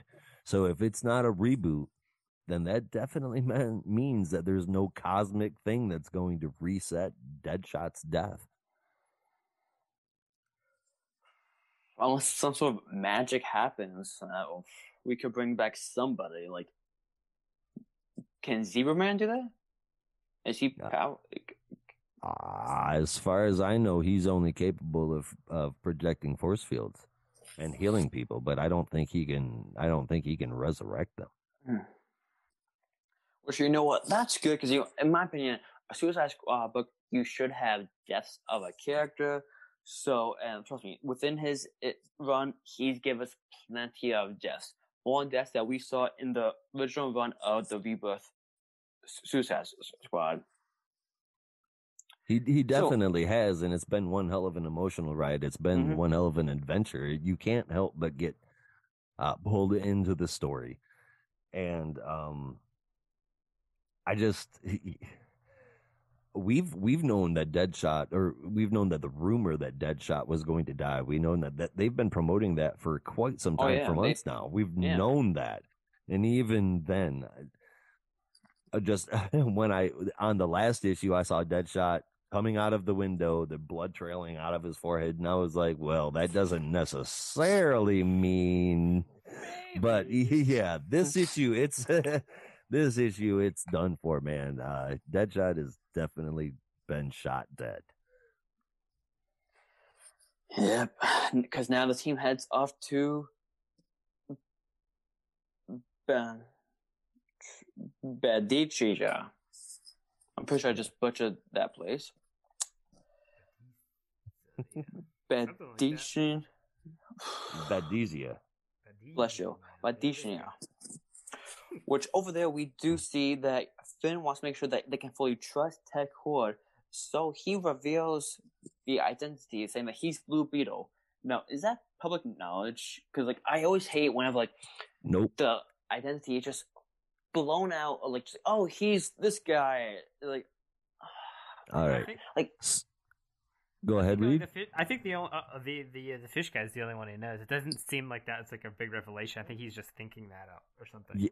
Well, no, because even Harley Quinn, she reacts to it too. There is a point where Harley reacts to it. Yeah, because I did have because he said or he says he wears another uniform. Yeah. But then she says she's Batman, so I think they know he's the suit, but maybe not which one. Yeah, because he says specifically who he is, and then Harley doesn't know what he said. So if there's a correlation here. Are you familiar with Finn? The character from Young Justice that's the same species as this guy. And you mean Lagoon Boy? Lagoon Boy, excuse me. And then there's been Finn, and then what was his brother that got killed? But in any case, when they communicate telepathically, the word bubbles are drawn like that. Yeah. So he's saying that, but he's saying that in his mind to Ted Kord. He's like, yeah, I know who you are. I'm doing this telepathically to not reveal your identity, but I get who you are. And then he turns around and says, okay, guys, he's one of the good guys. That's where I'm at with it. Yeah, that's the same take I have as well. Well, hopefully it doesn't get leaked out a little bit too much. That, hey, he's Blue Beetle. But later on, we do see, as we talk about the heartstrings, Black Mask does change his face to some of the past characters who have gone kaput. Whether now, who is the first guy? Because I know the other two, like but I was trying to figure out who the other guy was. Like we see him transform to Lawton, to Finn's brother who got killed by King Shark. And then Javier is the first TNT. Oh, gotcha. They're saving his twin sister, and yeah, this was the first TNT. Man, that's because for a twin sister, they don't really look alike. No, but I mean, I remember the name, and you still see you got the glowing pink eyes and the pink ends on his hair. Yeah, that's definitely him. This did lead up to one of my favorite scenes in the book when Black Mask is forcibly demasked. I thought that was so great. Right. Just the reaction, like, oh wait, she's like, oh, I'm sorry, I did not know that was supposed to happen. In a panel where you don't normally, you see Osita always raging or in a leadership role. And in this particular panel, she's drawn with her eyes as big as dinner plates, going, yeah, that look. I didn't realize the mask was stuck to him. Harley goes, yeah, it was burned on him in a fire. I was not aware of that. As gruesome as the whole thing was, dude, I chuckled. I can't help but do it now, rereading it. The timing and the look is just like perfect. Perfect. Oh, yeah. Absolutely perfect. Great part. Yep. Speaking about timing, because as they get to see their friend Lola, things go sideways in a big way, and she can't hold up the powers anymore, and she goes kaput. But as we mentioned before about Zero Man was able to shield it in, but only just a little bit, because soon he cannot be able to contain it. And we do see we don't know what happens, but the next issue is called Death. And we see what looks like Zebra Man losing control of his projected force field and not being able to contain the blast. Tom Taylor. It's called Suicide Squad, and he loves to kill people in Deceased, Injustice. So it makes me wonder who, at least my guess is at least one person is going to die next issue, like one of the main characters. Yeah, I think someone's going to jump on that particular grenade. I think you're right about that. Yeah, because I give this a 9.5 out of 10. If I had to choose, okay, because the only reason why I know that everybody doesn't die is because Harley Quinn's there. There's nobody else there that is truly not expendable. Harley Quinn makes DC too much money, and without a reboot to reset everything, they just cannot kill her off in a Suicide Squad book. So I know everybody doesn't die. Now that means that probably most people don't die. And there is a Suicide Squad book coming back after Future State, and hopefully featuring the Revolutionaries. There's also one in Future State. So yeah, that looks weird. That would be cool too if the Revolutionaries were still in there. But regardless, you mentioned that you think that the one person's going to be throwing themselves on their grenade. Now, if that is the case, what if Zebra Man instead tries to bum rush the explosion and pull the force field down to him, basically blowing him up? Essentially, something along those lines. Other than that, I don't see anybody else there having the ability to save the day. What about Aerie? She like grabs her and like flies straight up or something. Well, ooh, Jesus. Yeah, the Aerie could definitely. They could definitely sacrifice themselves. I didn't think of that, but as long as it's not the Aerie or Wink or Finn. Yeah, Wink. Yeah, Wink could do it too, and Wink. Wink. That's the thing, but it's Taylor, dude. It is Tom Taylor for one, and you already had her faked out, so it's the least obvious for sure. and exactly, and Wink is always the first one to bum rush into battle. Damn. Oh. Yeah, oh no, guys! Oh no, because I mean, Wink is she's a new character just like the rest of them, but I have come to appreciate her. I really enjoy her as a character. I enjoyed the Aerie. They are a badass character. Osita, all of them are. I've grown really fond, and I hope. I mean, out of all of them, Zebra Man's the one that I care about the least, so I guess that's why my brain went there. Yeah. Or maybe the help that the Blue Beetle called will arrive just in the nick of time. Whoa. Ooh. Yeah. Well, now, wouldn't that be something? But who could that be? Booster Gold? The somewhat newish Jaime Reyes? Oh, Jaime Reyes? Maybe that would be interesting for the old Blue Beetle to call the new Blue Beetle. Yeah. I guess we'll have to sit back and see what Tom Taylor has in store for us. It's always a ride when he's behind the pen. And speaking of pens, there's one hell of a wrestling pin going on here in Dark Knight's Death Metal Rise of the New God. On a cosmic scale. Some of the artwork in here is just absolutely phenomenal. Before I even get into the rest of it, it is 100% gorgeous. Before we move on, for those of you who don't follow us on Twitter, I gave Suicide Squad a 10 out of 10. I was in love with that book, and I tried to find a flaw with it, and I couldn't. I mean that because I don't give out 10s. Yeah, it's a spicy one for sure. It definitely is. But we're gonna go ahead and take a look at Dark Knight's Death Metal Rise of the New God #1, priced at $5.99 with the cover. The main cover is done by Ian Bertram and Dave Stewart. It houses 2 individual stories. One titled Rise of the New God, and a backstory that's about 10 pages long called The Weight of Leadership. Rise of the New God is the first story, written by James Tynion IV, art by Jesus Moreno, Vicente Cifuentes, and Ulises Arreola. Letters by Tom Napolitano.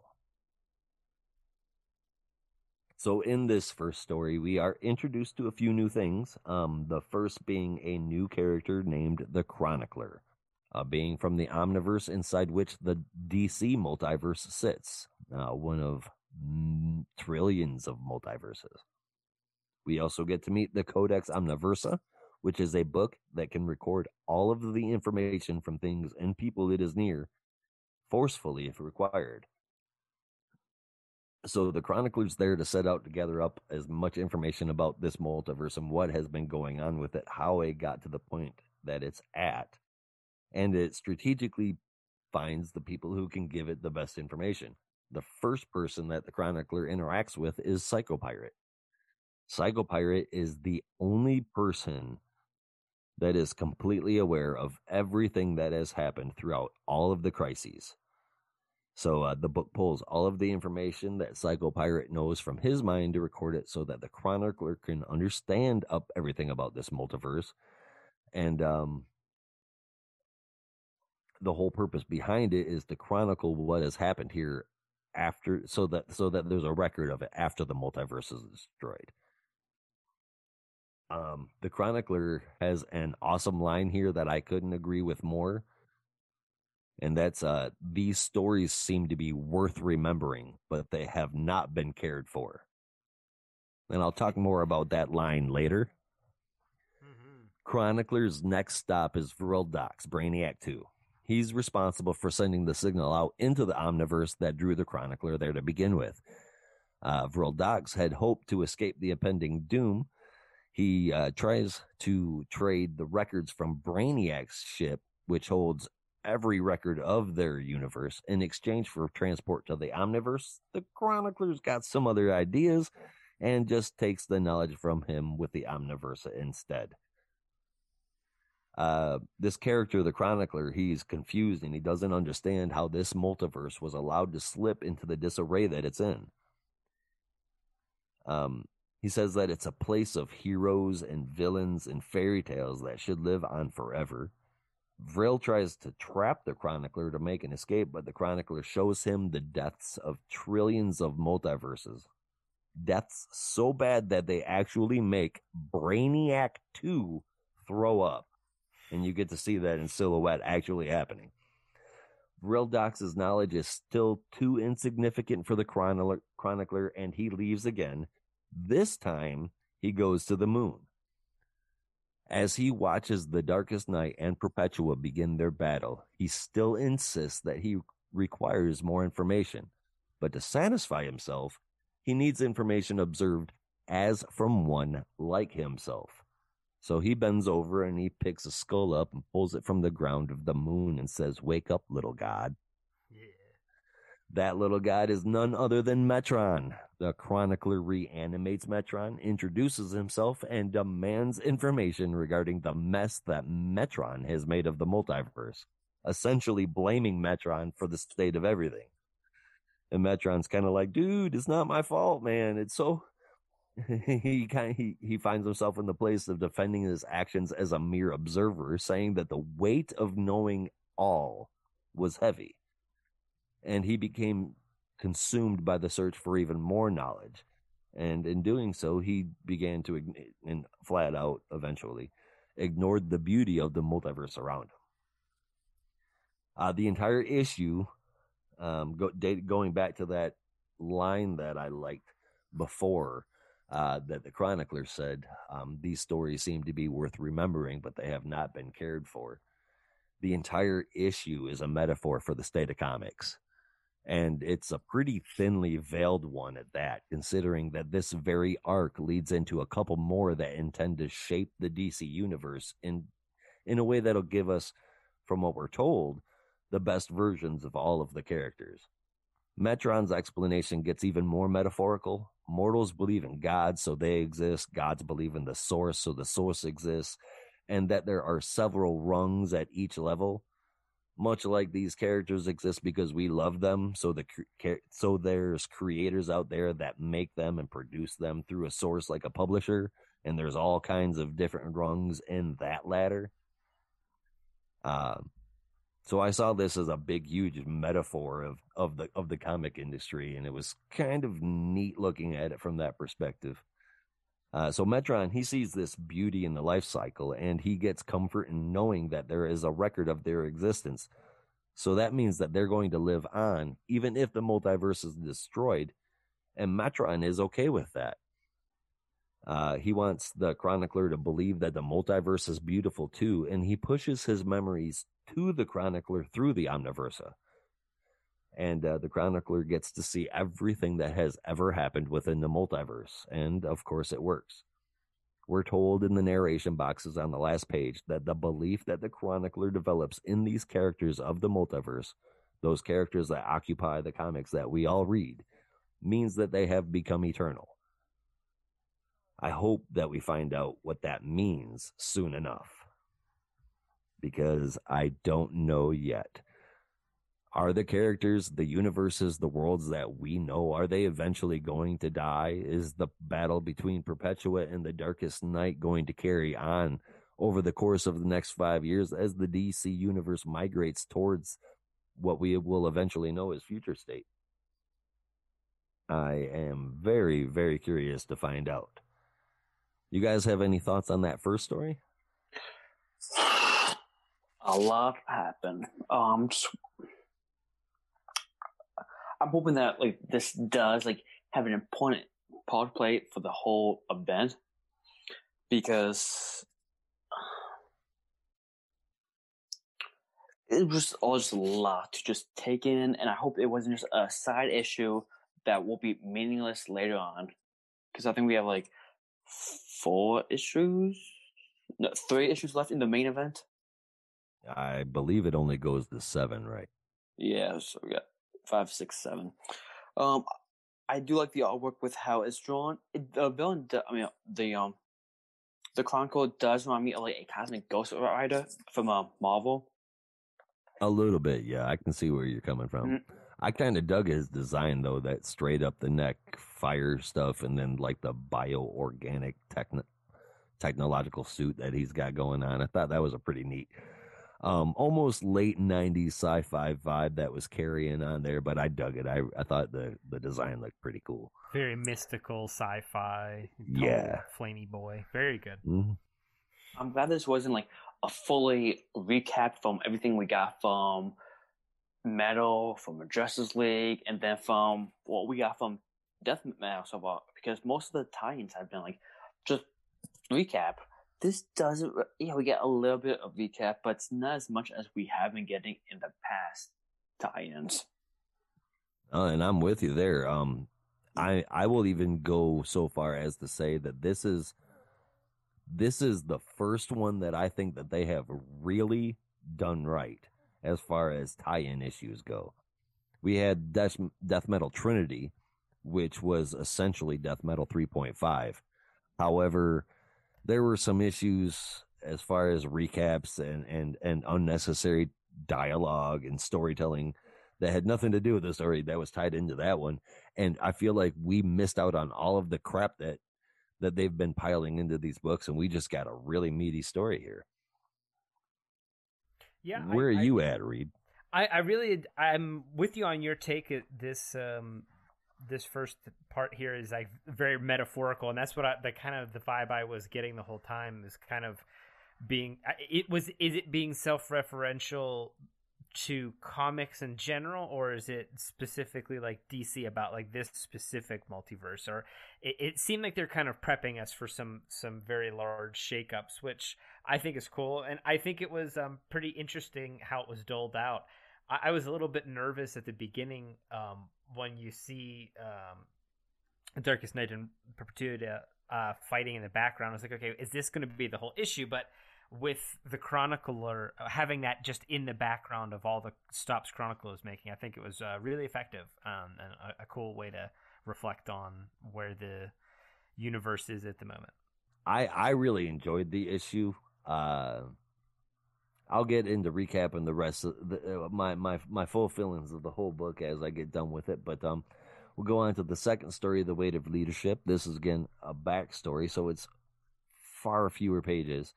It offers up what could very well, though, be a tide-turning event in the few pages that it offered us. We get to see the Green Lanterns of Earth trying to get back to Earth. Everyone is there: Guy Gardner, John Stewart, Kyle Rayner, Jessica Cruz, Hal Jordan, and Simon Baz. We get John taking on the leadership role as the Lanterns work together to get the cruiser full of multiverse refugees back to Earth. When they arrive, the planet has been taken over by the Darkest Night. John makes an administrative decision and tells the passengers that they are about to become Green Lanterns.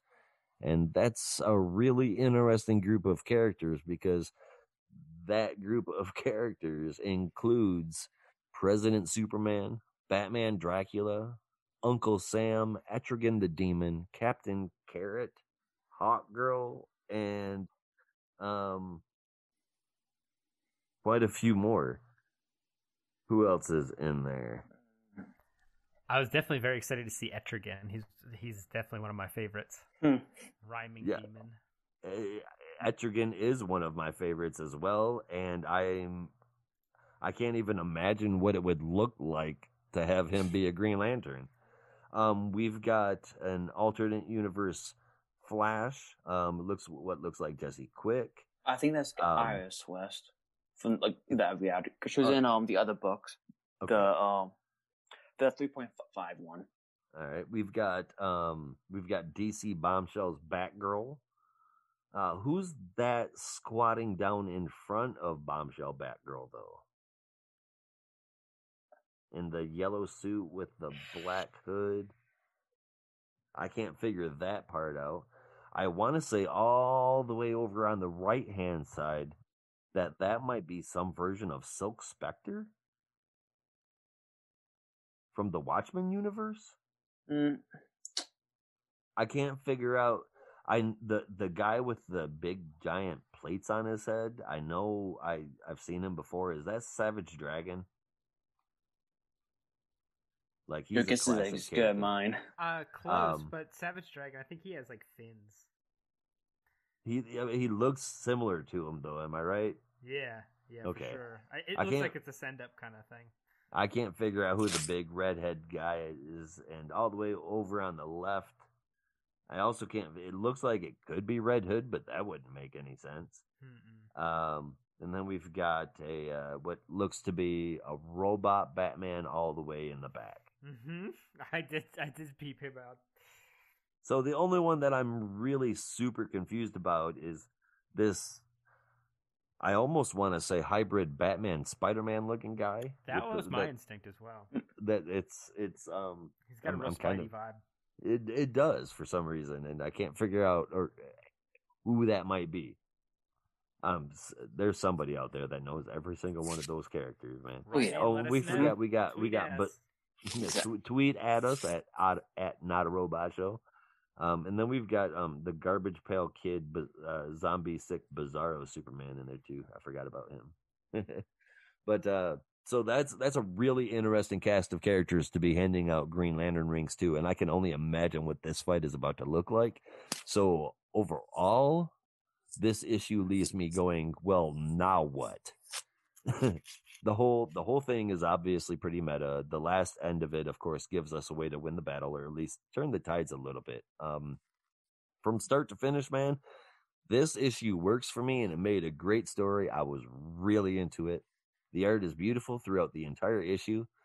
Also, again, I don't usually mention covers that much, but I have been doing that a lot on this episode, and variants I never talk about. But if you get the opportunity to check out the variant cover for this issue by Boss Logic, do so, because it is the coolest looking version of the Darkest Night yet. If you can't seem to find that on the on the internet anywhere, it's I usually use the regular covers for the reviews, but if you visit our website, notarobotpodcast.com, and you click on the Dark Knight's Death Metal Rise of the New God #1 review, you'll be able to see that Boss Logic cover right there. It's gorgeous, man. I like it.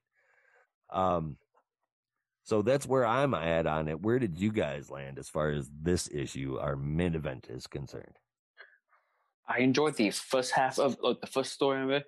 The art was great. The story was great. I enjoyed what we're seeing. The showdown. However, the second story, the art was great for the tone that we got. But the story, it didn't really do much for me at all. Which, unfortunately, I would probably have to give this a 7 out of 10. All right, Reed, where were you at on this one?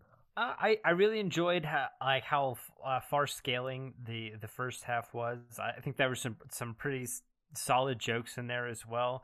I'm big into cosmic stuff, space stuff like that. So I enjoyed that in the meta context about comics itself. And the second half kind of got me excited to see where that's going to go. So I think I'm going to put this one at about 8.5. I was pleasantly surprised.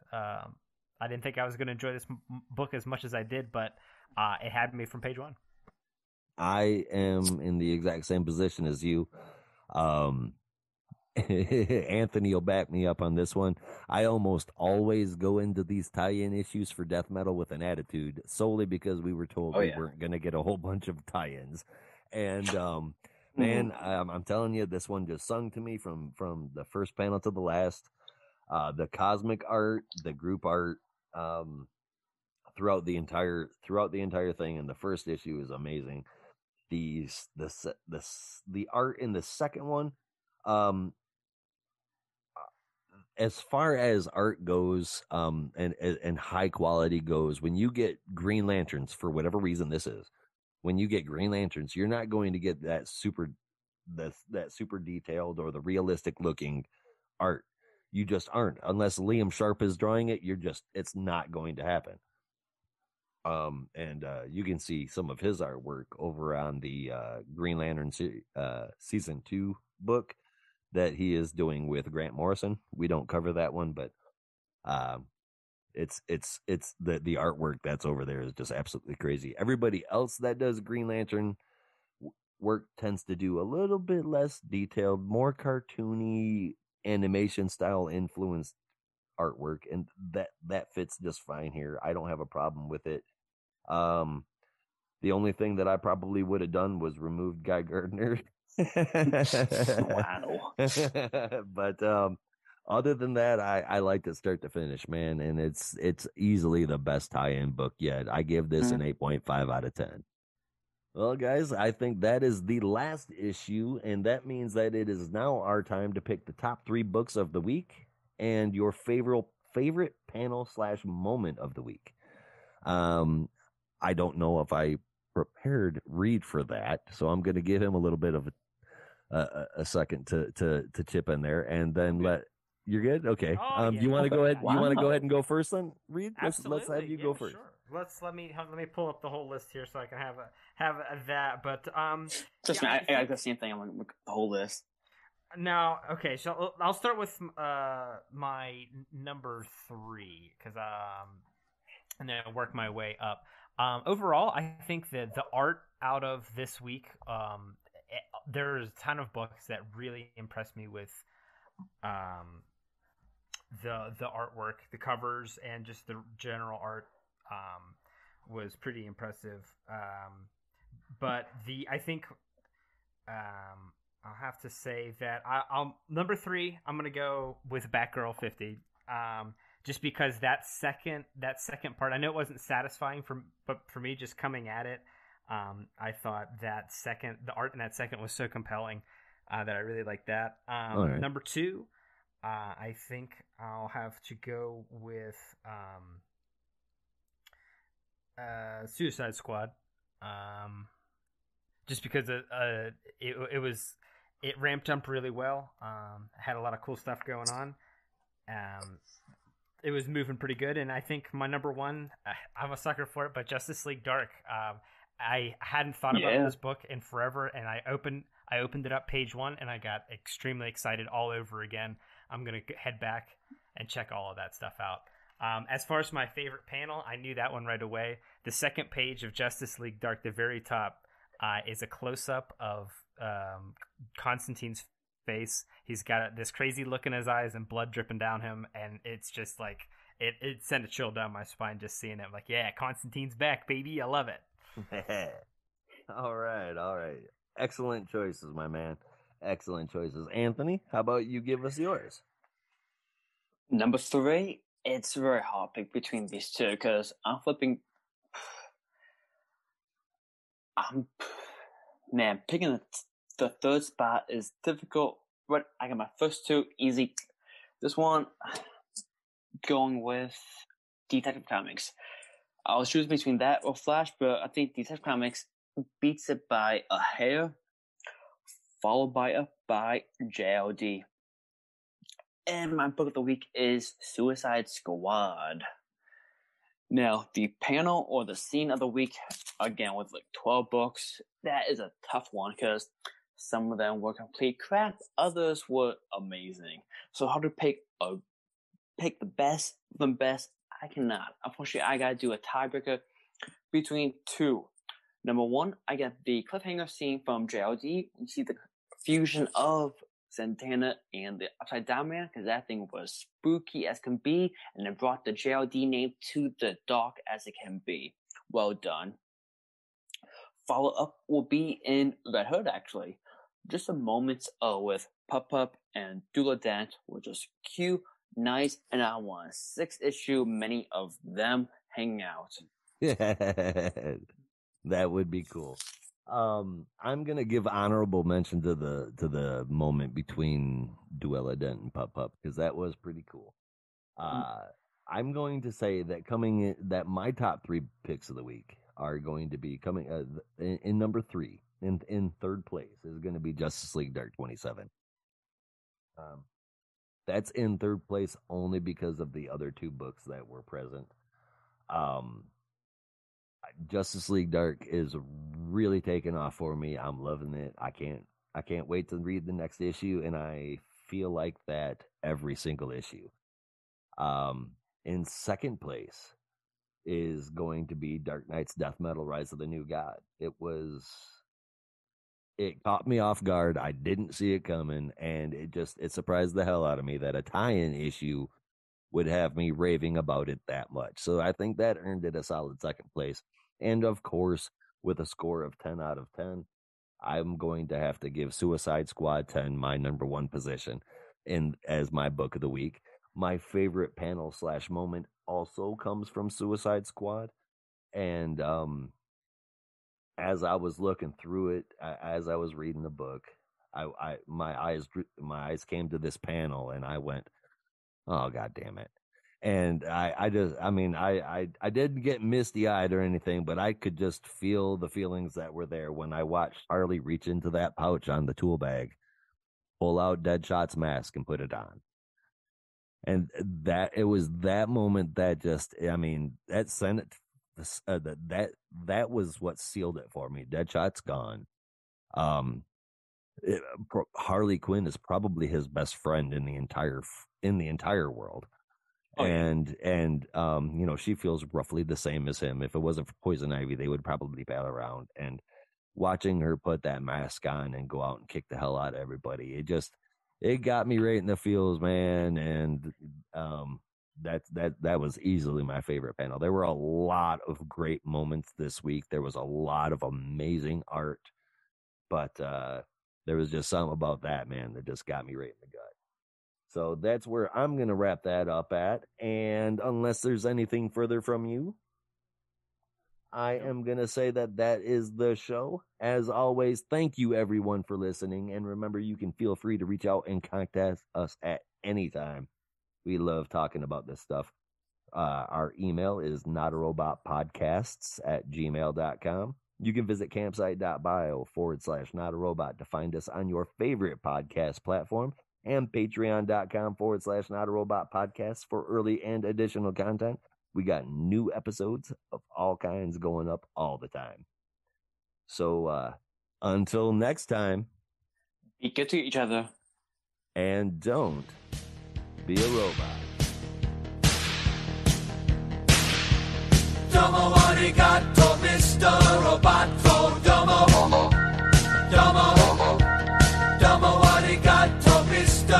Roboto. Domo, domo, domo arigato, Mr. Roboto.